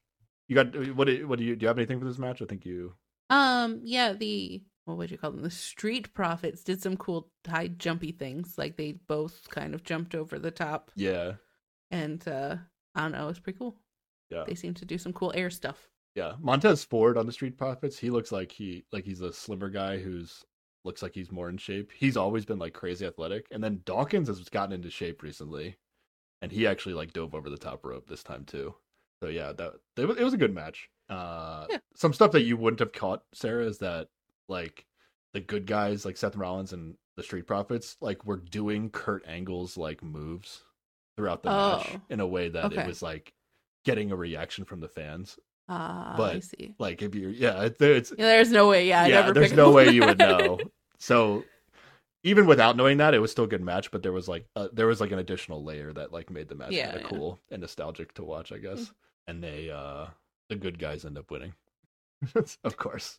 In this very for the fans kind of segment. I don't know if this might snowball into Seth Rollins facing Gunther for the Intercontinental title. It's kind of weird because Gunther is on SmackDown usually, so this was another like they brought him over from SmackDown for the Raw segment. WWE isn't totally locked into like, oh, you're on this show and you're on this show anymore, so they do crossover. But Rollins is usually on Raw and Gunther's on SmackDown. But we'll see. Okay. This is their first interaction that I know of, so it could just be the start of a feud, or it might just be a one-off match. I'm not sure. Okay. All right. What's next, Sarah? Next is the Woo guy came out. Okay, yeah. Ric Flair did come out on live TV. Some of the other legends I think were only seen by us. But he specifically was introducing his daughter, right? That's who she was? Ric Flair, yeah. He came out, gave some sort of old guy speech, and then he introduced his daughter, Charlotte Flair, who is currently the SmackDown Women's Champion. Yes, and then she talked a while about how she's the best. Yes. And then another lady, whose name I can't remember, but has a very long braid and seemed cool. She has a very long one braid hair. That goes down like to her knees, at least. Yeah. Bianca Belair. Oh, there you go. She came out and then she talked about how, no, but I'm the best. Because I think she's the Raw Women's Champion. Yeah. Charlotte was trying to be like, oh, this is Raw will always be my show, because like that's where she won a lot of her first titles was on Raw. Mm-hmm. So that triggered Bianca to come out and be like, well, it's my show now. Like, kind of like, it's funny because they're both good guys. So they're like not actually like, usually this would trigger to them like having a feud because they're like, like marking their territory or whatever, but they're both good guys. So they were like kind of like respecting each other's words in a way that like was weird. Yeah. This is the last women's segments of the night. It was very poorly written, I think, this whole segment. I think it also like it was the moment I started to get sleepy, just the time of the night. So like I feel like maybe I'm not the only one. You know, like nobody stood the point up where you get sleepy. People stood up for the entrances. But once they got to the ring, like there was no standing up for any of the remainder of this segment. Because then there's a third woman who comes out and says that no. But what about me? I am the best. Yes, essentially, yeah. This is Sonya Deville. What's so weird about this segment, Sarah, is that Sonya Deville is in a feud with Charlotte on SmackDown. Okay, is probably gonna face Charlotte for her title at some point. Mm-hmm. I think. Yes. But then what they decide to do in this segment is like Charlotte's like, oh, if you want to face somebody, why don't you just face Bianca and not me? Yeah. So Sonya, like for no reason, essentially, is going to face Bianca Belair and just like get beaten by like she's supposed to be challenging for the Raw Women's Championship, but she's supposed to be challenging for the SmackDown Women's Championship. So they put her in a match against the Raw champion only to lose, which is like does not really help her. It's just bad booking. Like it's just bad. Yeah. And it doesn't help that like, you know, the apex of this show or the climax of the show was like in the first 45 minutes. So every like people were so high energy in the beginning that by the time you got to this, like people were kind of like waiting for a segment where they could like go to the bathroom or just like take a break and like chill out. And honestly, like for what they threw out here, this was just the perfect segment to do that, which again is very like classic old school wrestling. Like, oh, it's a women's match. This is when I can go get food or use the bathroom kind of like moment. And this is when like the fans were so uninterested in the match that they started doing the Eagles chant. They started doing Eagles chants. Yeah. And that's like it's kind of like a thing that fans do. It's like kind of disrespectful to the wrestlers. Oh yeah. In a way that you're like not even trying to participate because like the fans are kind of part of the show when you go to a wrestling event. So you're kind of supposed to help sell the match to some degree. People were not feeling it. It's not the fans' fault. Like this was a bad segment. Like there's no way around it. Like Sonya looks bad after this segment, and then she's gonna face Charlotte, and then that match is gonna probably be bad because nobody expects Sonya to win, and she probably won't. So that match will also not be interesting. And then there's no really downside to Bianca here because she does win this match, but she has to go through this match where the crowd is not interested, which is not fun. You know. Yeah. So they really just should have cut this out and let the cage match be the cage match. Yeah. Charlotte is very good in the ring. She's like the most winningest women's champion of all time. She was gone for a long time. She came back recently, and instantly, the day she came back, she got a match for the title and she won. Like that's just like the kind of character she gets to be. And Bianca is also very good in the ring. We did get to see some of her athleticism in her match, but it didn't get any huge pops because people just kind of like weren't into the segment. But then the Alexa Bliss came on the screen after the match. I tried to explain Alexa Bliss to you also. Yeah. Okay, do you want to try to? Nope. Forgot everything. Okay, Alexa Bliss is somehow like she's basically roped in with this whole like Bray Wyatt characters where she's like. All right, she's the one that gets possessed with the ghost. Okay. Something like that. Yeah. Yeah. So she's like in the process of getting repossessed or something like that. So she's actually like a very small woman who looks like she shouldn't be able to beat anybody in a match. But she's been champion multiple times, but then she has this whole like Bray Wyatt kind of aura to her that like she's like maybe she's a wizard as well. Or something like that. So she has like she'll just like go nuts and in like I don't know. I'll get to my prediction for Alexa Bliss is facing Bianca Belair at the Royal Rumble for her title. Yeah. Which I'm not 100% sure how that will go, but I'll try to predict it later. Unfortunate for the women's wrestlers tonight, but yeah, definitely. I'm hoping that they'll have a bounce back. Like they'll acknowledge that, you know, they didn't do right by the women on this episode of Raw, and hopefully we'll get some sort of makeup for this later. Yeah. Let's move on. We get one small segment before the main event here. Yeah. So then some like I don't know guy in a like he looked like an announcer to me or something came in. Okay. And then was talking some shit about how what about me? I'm amazing. You should all pay attention to me. This guy got the mic. This is the Miz. The Miz was on the mic for all of like 15 seconds and people were going nuts. Like he was just like he was like kind of being like a brat and being like he was like, what do you mean I don't have a segment of like he usually does a talk show called Miz TV. Like he's like there's no episode on Miz TV on Monday Night Raw. Like that's like a staple of the Monday Night Raw history and like stuff like that. And like the crowd is like going crazy because they're like agreeing with him like the Miz is awesome. And then but then the guy that's challenging Roman Reigns just like sneaks out of the audience or something. I don't even know where he came from. And then he just hits him with the stunner, which is his new finisher move. And Kevin Owens is going to go on a rant about how he's going to beat Roman Reigns. About how he's actually the best. Yeah. He actually had it was actually a pretty good promo because like it got kind of like, oh, like this is actually what like fans say in like forums online. Like he was like, Roman Reigns, you've held the titles hostage for over 2 years now, which is like things that like people actually say about Roman Reigns online. So it got kind of like, they're using real material or like real feelings from the fans in the writing of the show, which is I like when they do that. Yeah, it's a good call. But unfortunately, we talked about how the tag team match earlier was like only for the Raw titles. As of right now, Owens is facing Reigns for the undisputed titles, which means it's for both of them. So there's like no way in hell that they're gonna take both of that them Kevin Owens is gonna take both titles off Roman Reigns before WrestleMania. Yeah. So there is speculation that Roman could lose one of them before WrestleMania, but he's not going to lose both.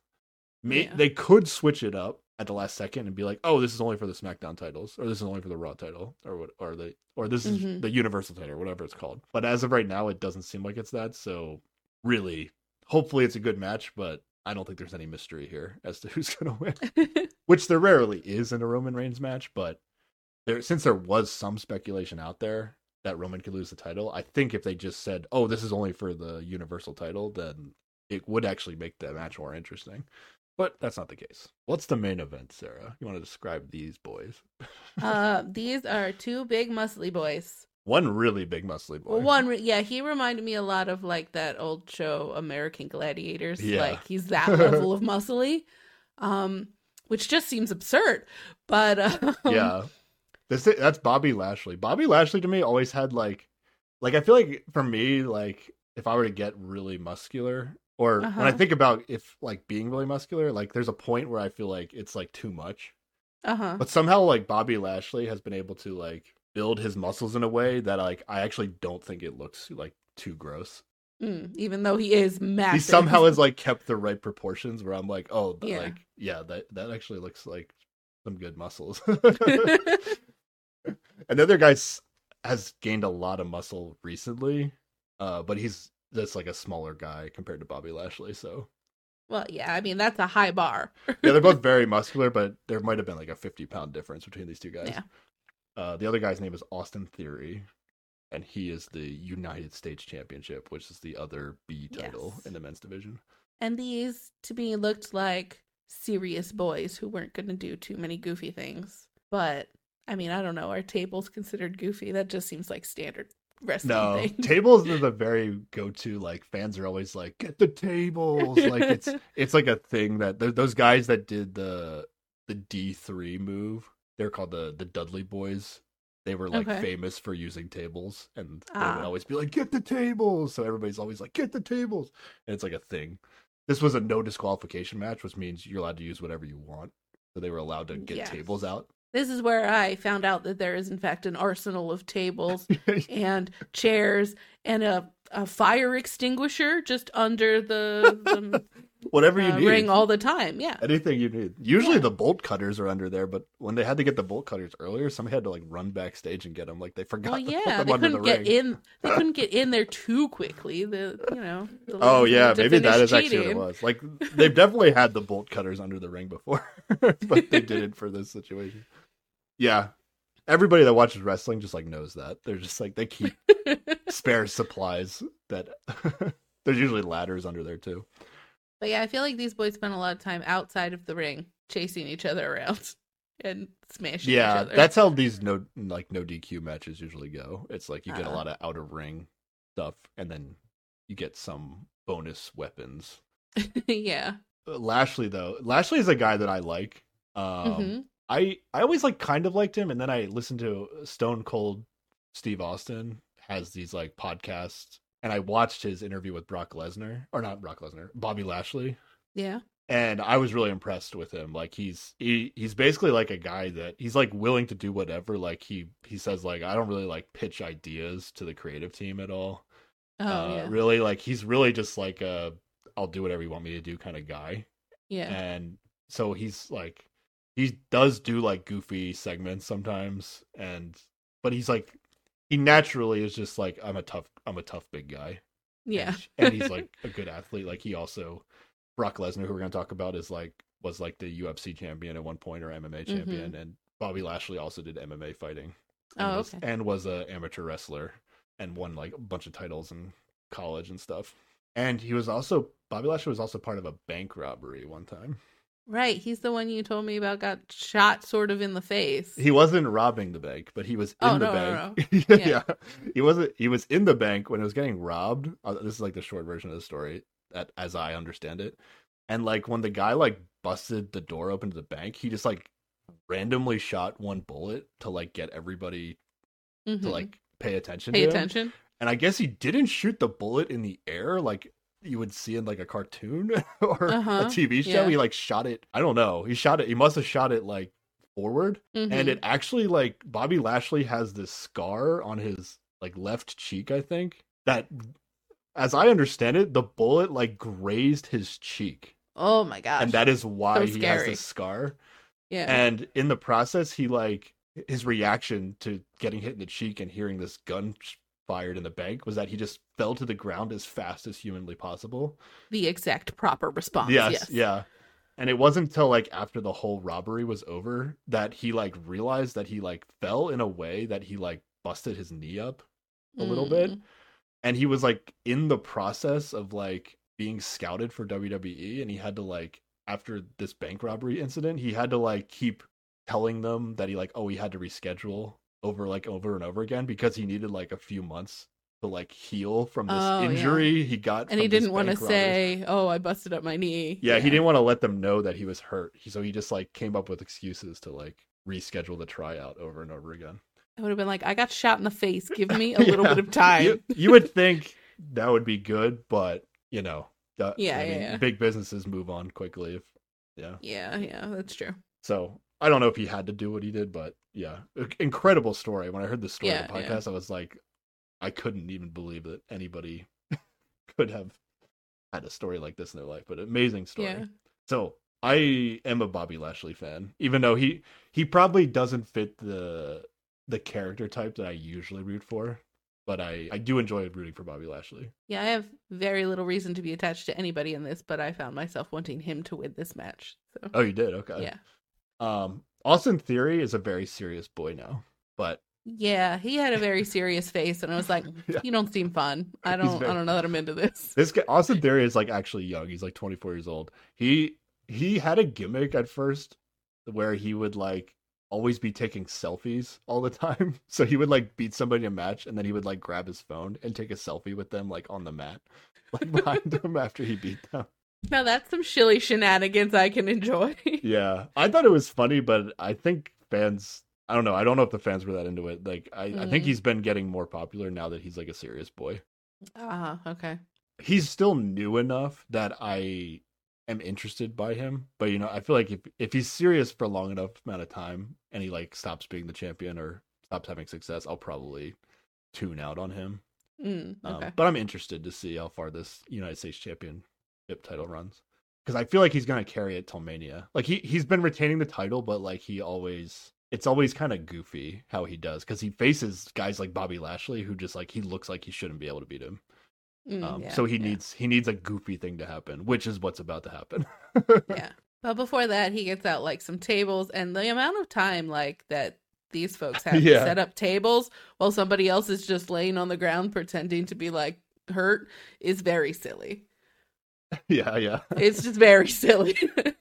I enjoyed watching in the 3-man tag match when like one guy from each side was fighting. Like Gunther was facing Seth Rollins in the ring. Like I could see the two Imperium guys like sitting on the ground outside the ring, just like casually watching what was going on in the ring, because they knew they weren't on camera, I guess. Yeah. But like they're supposed to be like, oh, I got punched in the face, so I'm like recovering on the outside of the ring. But they weren't on the camera side, so they didn't have to like worry about like selling it, I guess. And that one I also enjoyed, when one boy would be like down and like trying to tap out, but the other boys were just, oh no, just too far away. Like they couldn't move in that's like far enough. That's tag team wrestling classic. It was very silly as well. Yeah. Theory's going to use a fire extinguisher at some point in this match. Yeah. Yeah. There was a point where he threw Bobby like at the stairs that they have to get up into the ring. And I was like, oh no, that thing has pointy corners. Like that was the one time when I was like, oh no, I don't like this. Yeah, I actually, the article I read on the recap to try to like get my notes together for this actually like mentioned that looked like harder than normal. Like they do that spot all the time where they throw them into like the side of the stairs. Which I think is what they did. I didn't notice anything out of the ordinary when we were there, but now that you said it, and then also this person that did the article said that it looked kind of aggressive, more aggressive than normal. But they ended up setting up 2 tables, right, Sarah? They set up one like normal, like they set up, and normal. One like looked like a really intense ramp on the corner. Yeah, they like leaned it against the turnbuckle, and they had 2 set up in the ring, and they actually ended up not using one of them. Yeah, which was a funny thing to do, I guess. Usually I guess it created a little tension. It's like, ooh, what table are they going to use? Also, I was going to say, my wife is a big fan of Austin Theory's body. Oh, okay. And then there was a girl, like a younger woman. I think she was 24 because her sign said she was 24, like a few rows in front of us, who got on. They did so they in the stadium during commercials, they did like a dance cam segment at one point.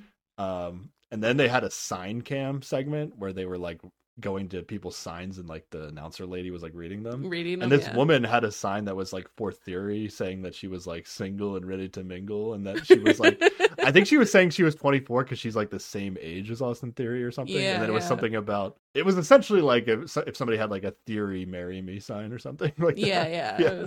So there was like another girl there who was like very into Austin Theory's, which I thought was funny. But yeah, solid match overall. And then Brock Lesnar came in like the Kool-Aid man is what I have. Well, Lashley puts Theory through, finally power bombs Theory through the table that was standing normally. They don't use the turnbuckle table. And then right after he does this, like he could just go pin him and win the match, like right here. Yeah. But, here comes the Brock Lesnar music. There's literally, so we could see the clock that the wrestlers and the refs get to look at.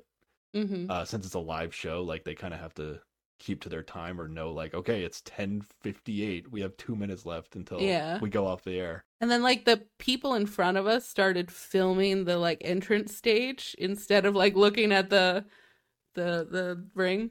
Yeah, I think Lesnar previously has already screwed over Bobby Lashley from losing the U.S. title from Austin Theory. Okay. So there was rumors that Lashley was going to do it again. There was a segment earlier in the show where they tried to make it seem like this guy MVP that Lashley was talking to backstage was going to like have potentially like he's like the manager for this guy, Omos, who's like a 7-foot guy, 7-foot tall guy. That he was like gonna interrupt the match, like, so they tried to like make it seem like, oh, it might not be Brock Lesnar, but then it was just Brock Lesnar in the end. Yep. And yeah, this is classic Brock Lesnar. He literally, his entrance music comes on at like 10:58, like there's 2 minutes left in the show, and he just like makes his way down to the ring, gets in the ring, like Lashley misses the first punch, and then he picks him up onto his back and then does his finisher move. It's called the F5, where he just like spins them and drops them on the ground. And that's his finisher that, you know, people, unless it's like a WrestleMania match or a big match, like they don't really kick out of it.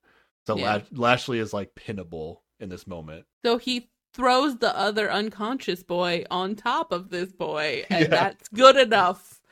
Yeah, he does the F5 to Austin Theory. He just like picks Theory up off the ground, does the F5 to him, except he lands him on top of Bobby Lashley so that the referee can count it as Theory is pinning Bobby Lashley. The rules in this thing are ridiculous. I mean, it makes sense. I mean, it's a no DQ match. This is why it had to be a no DQ match, is because Lesnar was going to interfere. Now, I don't know how much of a change this was, because like I don't think until when we went, I don't think last week that this was advertised as a no DQ. So I think a lot of stuff kind of changed on the fly here. Okay. With potentially because of maybe the Rock decision, or I don't know. Like maybe Lesnar wouldn't have shown up tonight if the Rock was going to show up, because it would be like too many big name people coming back in the same night, kind of thing. But once the Rock wasn't in, maybe they're like, okay, we can use Lesnar instead, and then we'll do this trial of Sami Zayn segment. which ended up being amazing. So I don't care. I didn't mind that they did that. But yeah, Lesnar did his 2 minutes that he usually gets and as the main event, and that was the end of Monday Night Raw. Yep. And I think this will hopefully lead to a Lashley Lesnar WrestleMania match. Oh, it would make sense. Lesnar's a guy that he only shows up like every so often, and recently, whenever he does show up, it's been like to mess up Lashley. So hopefully this is a WrestleMania match that will happen, and they're like these guys won't need to have a title as part of the match. Oh yeah, okay. Kind of thing. It's just a I'm angry at you match. Yeah, Lesnar usually gets his match to be for a title, but maybe this one won't. But it's possible they might have Lesnar like take one of the titles off of Reigns. Oh, or like some shenanigans might happen where somehow one of the titles comes off Reigns and then it ends up in the hands of Lashley or Lesnar before WrestleMania. It's possible, but hopefully not. Hopefully we just get a non-title Lesnar match that hopefully Lashley can win and look good. Yeah. All right, Sarah, how are you feeling after these 3 hours? Sleepy and ready to go home. It was a long time, but it was a good time. Yeah. Would you ever go again, Sarah? We just had tickets, and we were like, Sarah, we're going to Philly for another show. Maybe. I guess if you really wanted me to go. If there was a Royal Rumble in Philly, I feel like that's. Oh, if I could see some muscly men play The Floor is Lava, then I could get into it. Well, you'll see. We'll see if you like it on TV. Yeah. But yeah, I am intrigued by the Floor is Lava action that you've told me about. Yeah, where I showed Sarah some Kofi Kingston highlights over the years of the Royal Rumble of all the different ways he like did not have his 2 feet touch the floor, so he was technically still in the match, which is very silly rules. Yeah, I think the higher chance of shenanigans, the higher chance you have of me going, like yeah, well that's how my interest has also peaked. So I think if I'm into a segment, that's like the good stuff that I think you'll also like. Yeah, the trial of Sami Zayn was a really good segment, and I think you could tell it was a good segment, but you did need a little bit of background to kind of understand it. Yeah, definitely. If you hadn't given me that whole preparatory rundown of things ahead of time, I would have been like, this is the strange situation, okay? Yeah. They're having a Law and Order trial as the opening segment of this wrestling show. Okay, so that's enough of Monday Night Raw. We made it. Yes. Next, we will be covering the Royal Rumble on Saturday. Yes. Or we talked about just one of the matches, right? Like the women's or the men's, or yeah. Let me give my predictions for all these matches. Okay. And I'll let you know what the matches are. Besides the Rumble matches. So we're going to get an undisputed WWE Universal Championship match between Roman Reigns and Kevin Owens. Okay. This should just pretty much be a straight Roman Reigns retains. Mm-hmm. The match could be interesting from the perspective of Roman has given Sami this like you'll have your final test at the Rumble. Yeah. But it's really vague in a way like, okay, is Sami going to have to like is Roman going to tell him to do something to Kevin Owens to help him retain? Right. Or is it going to be something in the Rumble match itself? Mm. It seems like it has to be something in the championship match, because I don't know why Roman would be involved in the Rumble match. Mm-hmm. It could be some story throughout the night where I'm assuming the women's Rumble is going to be the opening match of the Rumble pay-per-view, and the men's match will be the main event, and then all these other singles matches are going to be like the in-between. Okay. So there could be some weird thing where like Sami doesn't do what Reigns tells him to do, which might snowball into some shenanigans in the Rumble, and then the dream scenario is that Sami Zayn wins the Rumble. For me, that's how I feel. Yeah. Uh-huh. That feels like the natural story progression of what Roman Reigns is building to. Now, it does feel a little odd for Roman Reigns to lose his titles to a guy in Sami Zayn that doesn't really look like he should be able to beat Roman Reigns, and he's like never won the titles before either. Mm-hmm. Yeah. So That seems feels very off silly. from that perspective. But if WWE really wanted to, like, they call out like getting a guy over, like getting like the fans to really get behind somebody.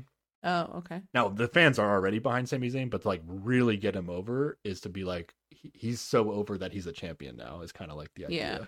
And it would be like it's crazy to think that they would spend 2 years on Roman Reigns just and then give the titles to Sami Zayn. It's like it seems crazy, but yeah, that's what I'm rooting for. It seems it's like yeah, I can't promise it's gonna happen, but that's like at least they're making me feel like that's a possibility, which is at least fun in and of itself. That makes sense. But Reigns should retain. He's not going to lose both titles to Kevin Owens unless something happens in this match where they change what it's for or the rules of it at the last second, which is also a possibility. The other match is the Raw Women's Championship between Bianca Belair and Alexa Bliss. I don't see how Bianca loses the title. I don't think that's in the cards, but I could see this match being like a disqualification kind of ending. Oh, okay. Where like Alexa kind of like goes crazy and then maybe does something illegal to Bianca, and then she gets disqualified.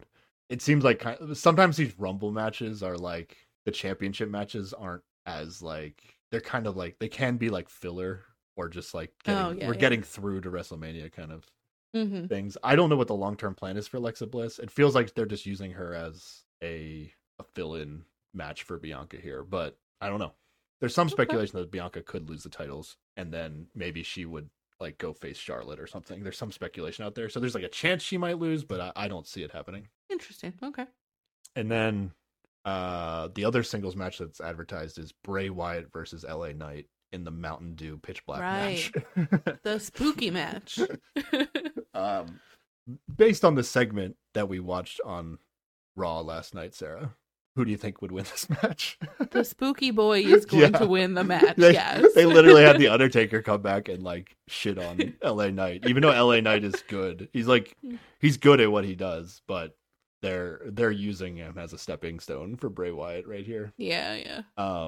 So he should win. Now what the hell this match is gonna be, I don't know. I don't know if WWE knows yet what it's gonna be. I don't know if they made a decision.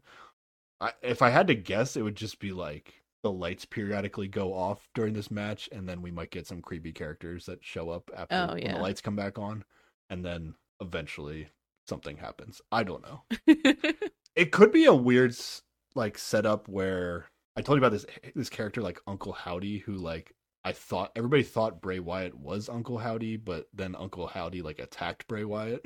So yeah, it's possible that this whole setup is just a setup for like Uncle Howdy to attack Bray Wyatt, and then LA Knight actually wins the match. Like that's definitely a possibility.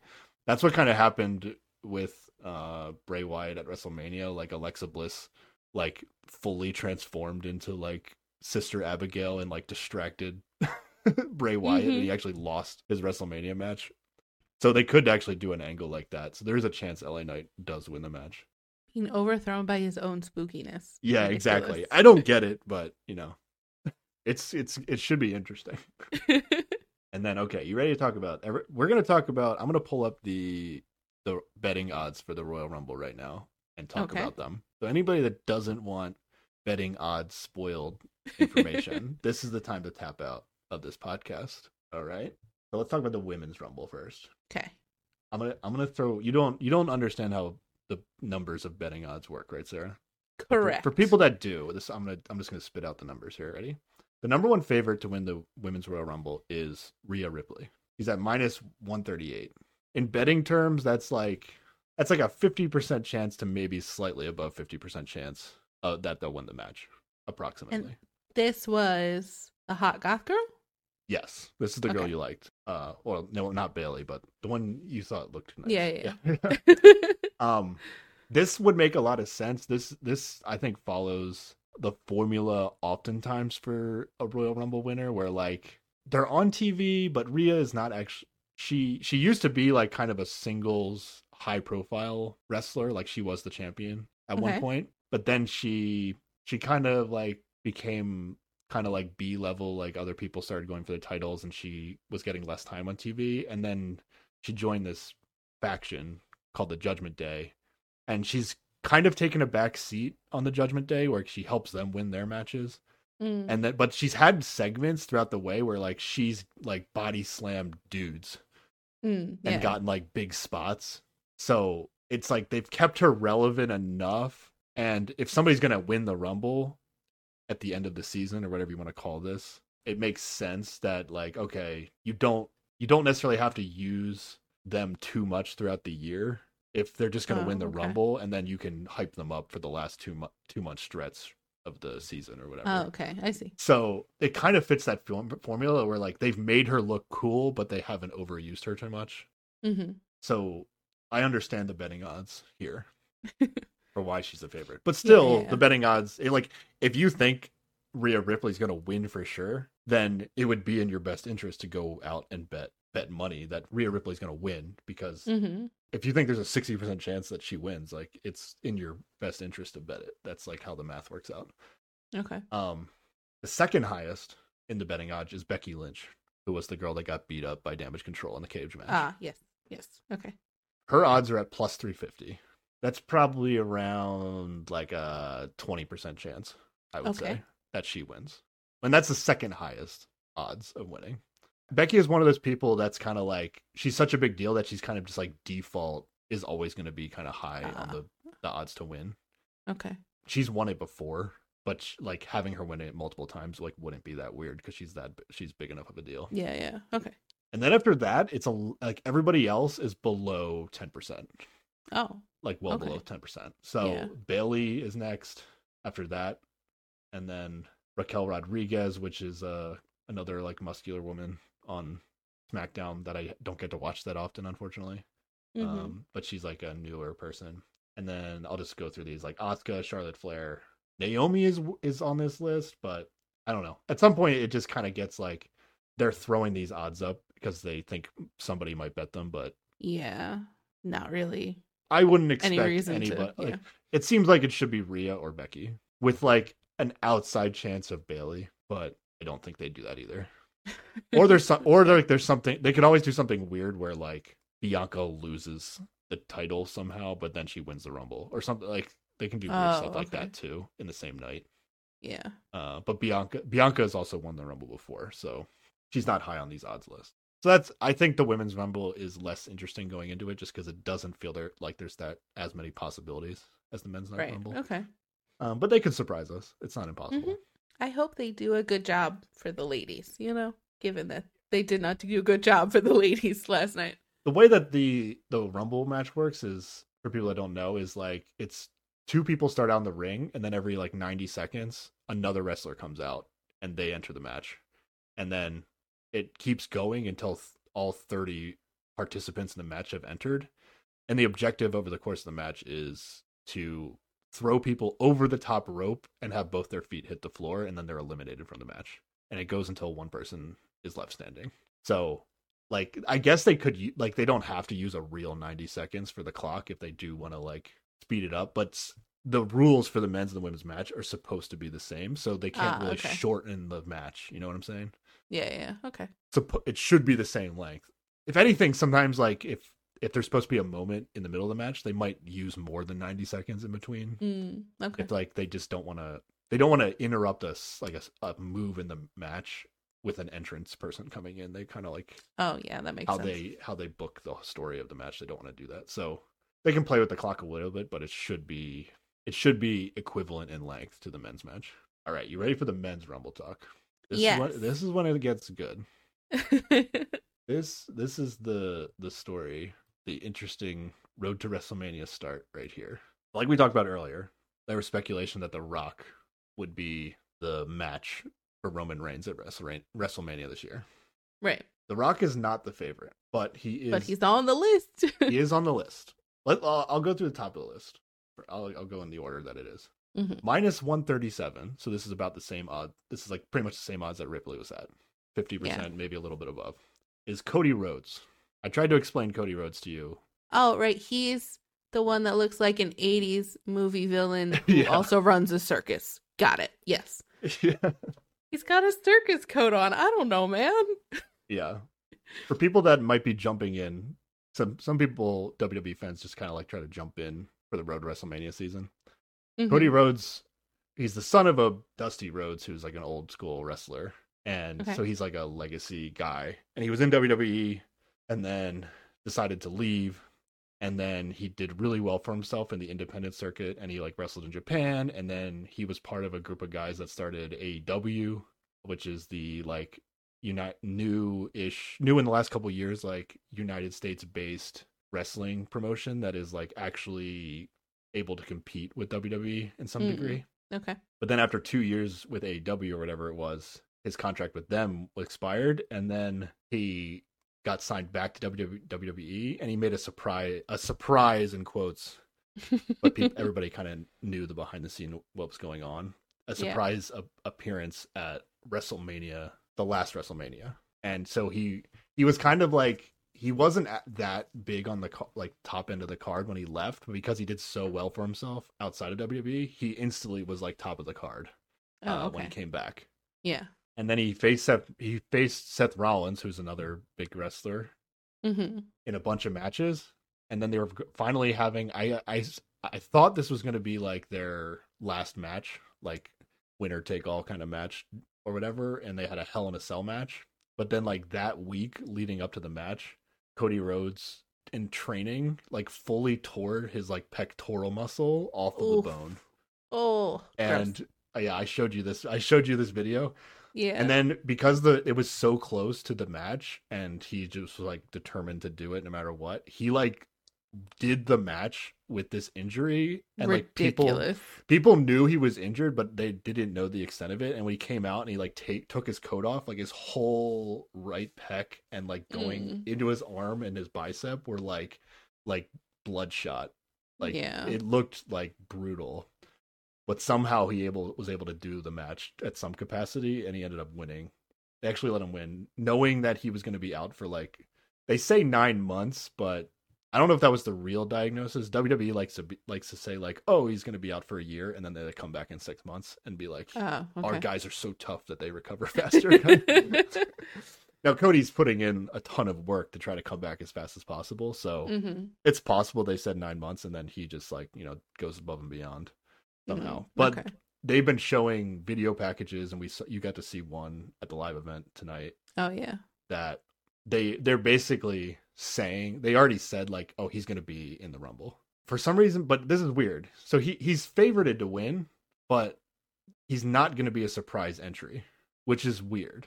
Okay. To me, like I would not bet Cody Rhodes at -137 if I had to bet on anything here. That just doesn't feel right to me. Now, the guy who won last year, Edge, he had a similar kind of like they said like he told everybody he was going to be in the Rumble, and then he entered number 1, and then he went on to win from being even though he was the guy in the beginning of the match. Oh dang! I am predicting that Cody Rhodes is either the first or second guy in the match. That's what I think they're going to try to mirror the Edge thing, but I don't think he's going to win. At least that's how I feel. Okay, that's what I'm hoping for.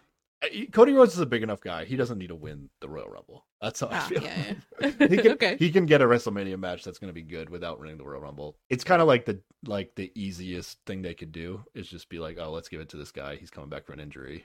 Kind of thing. And he was a big deal. He was probably going to have an amazing year, and who knows what they had planned for him story-wise, that maybe they can just instantly get him right back to the top by having him win the Rumble. So it makes sense. I get why he's the favorite. But to me, it's just too weird that they didn't save it to be a surprise comeback.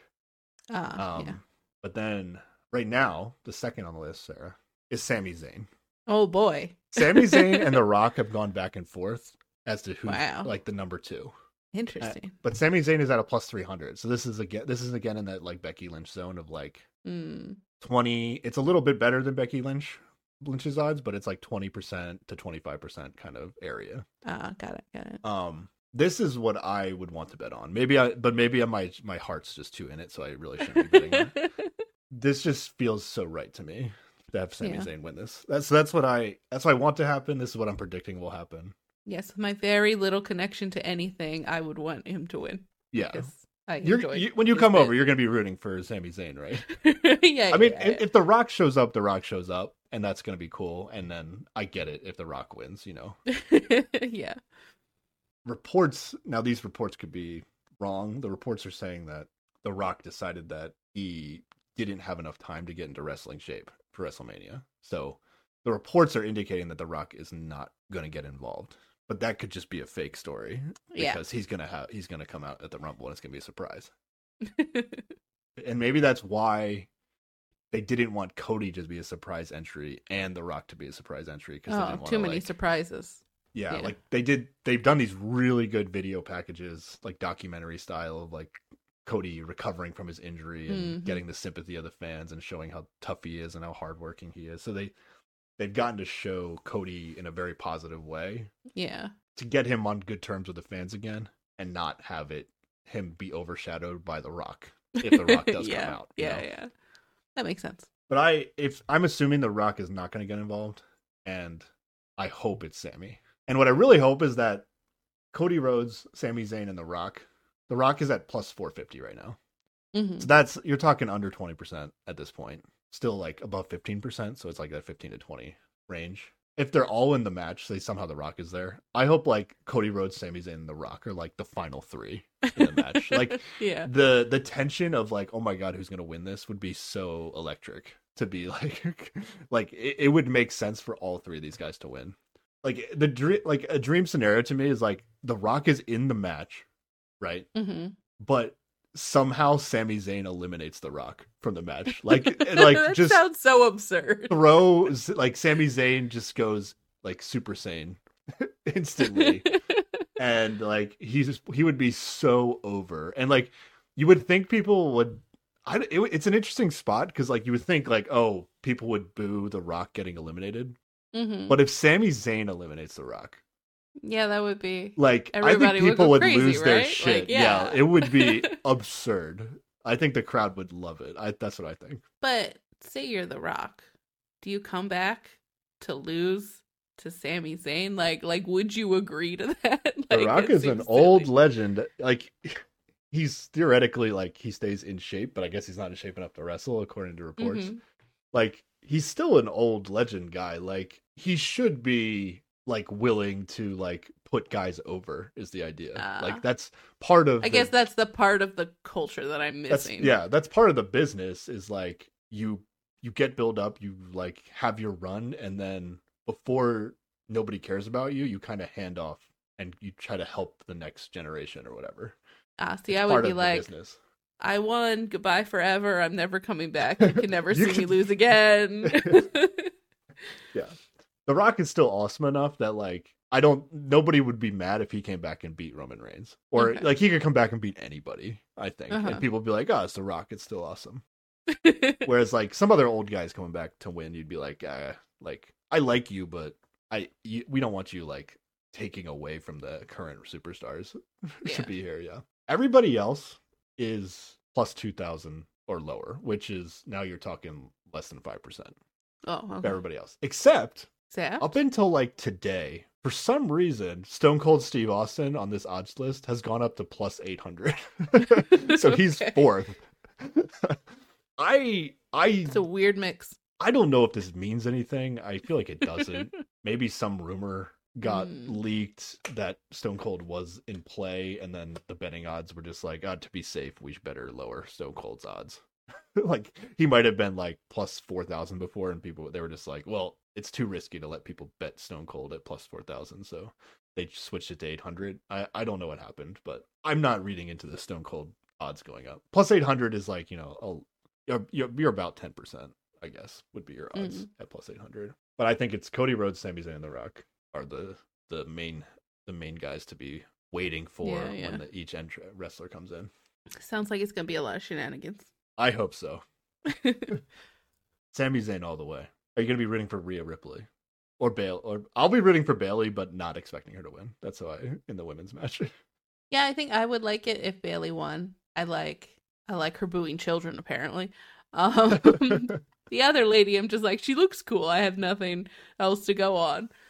You got to see so little of the women's division, though, so far that I feel like there still might be a random woman that enters and you'd be like, oh, I think she's funny or he looks cool or whatever. Like, you're going to have 30 attempts. We'll see who sparks joy on the night. I don't know. Yeah.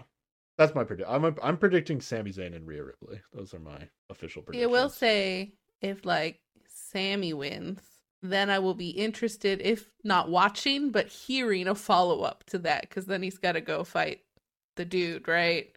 That's how this works. Come over and watch WrestleMania. That'd be amazing. If you got interested enough to be like, yeah, I'll come over and watch WrestleMania. Why not? We'll see. It's just a silly thing to come and watch together. Yeah.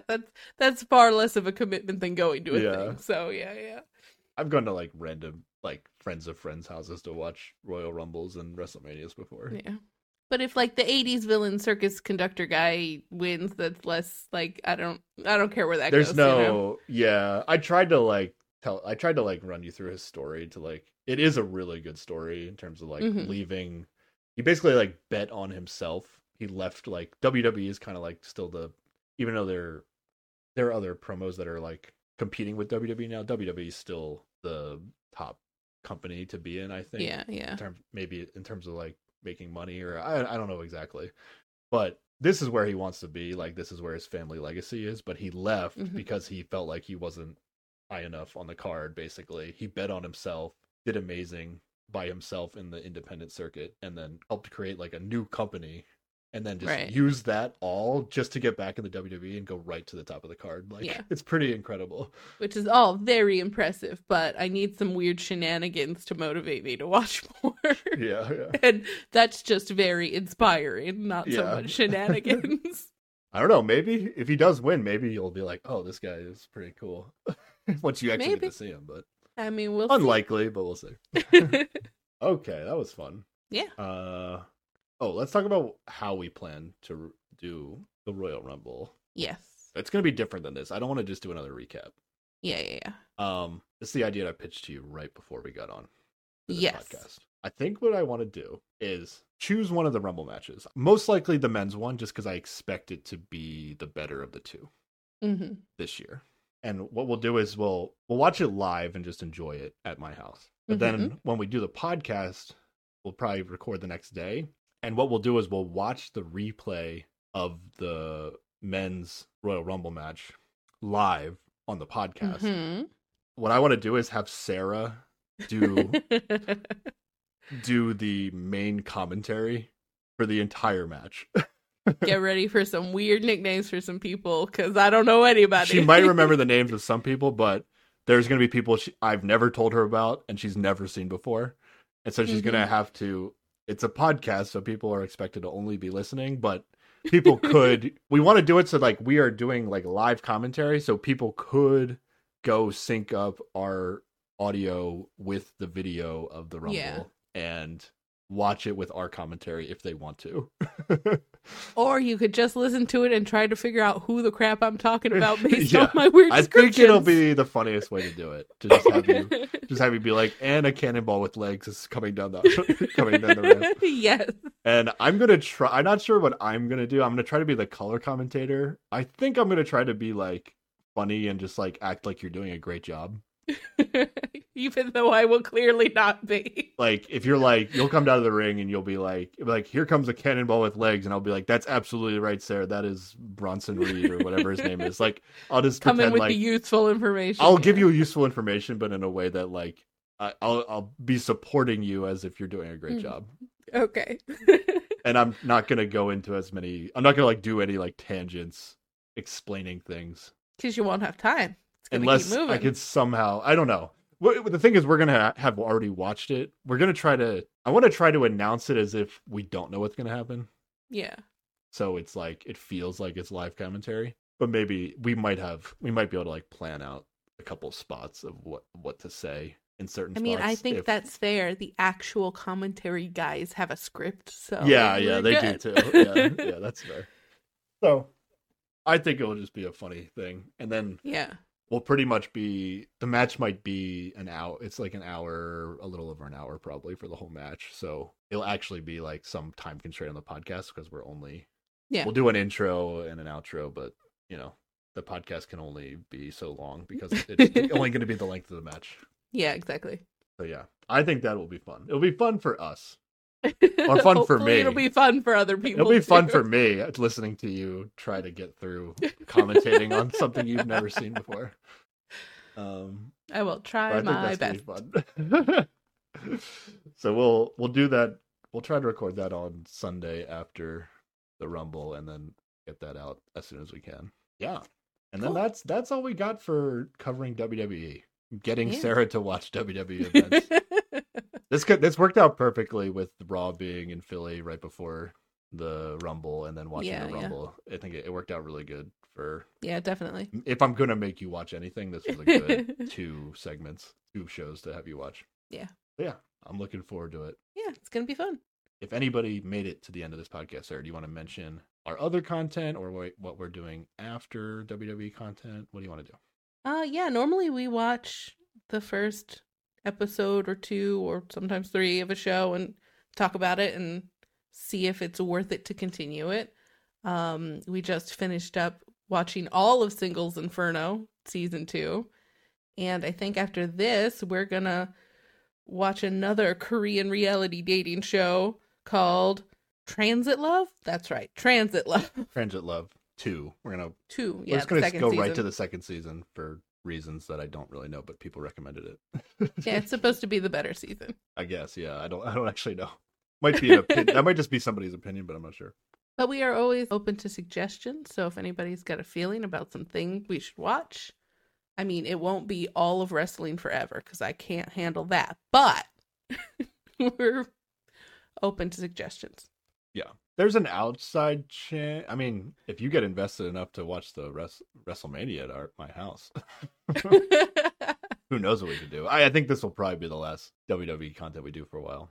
Although I think like commentating on the Rumble could be like a fun thing to do every year if it turns out good. I don't know. We'll have to see. If we keep doing it, I'll learn who people are, and my comedic value will be gone. If you only watch once a year, you're not really. I don't think you'll remember, and that's fair.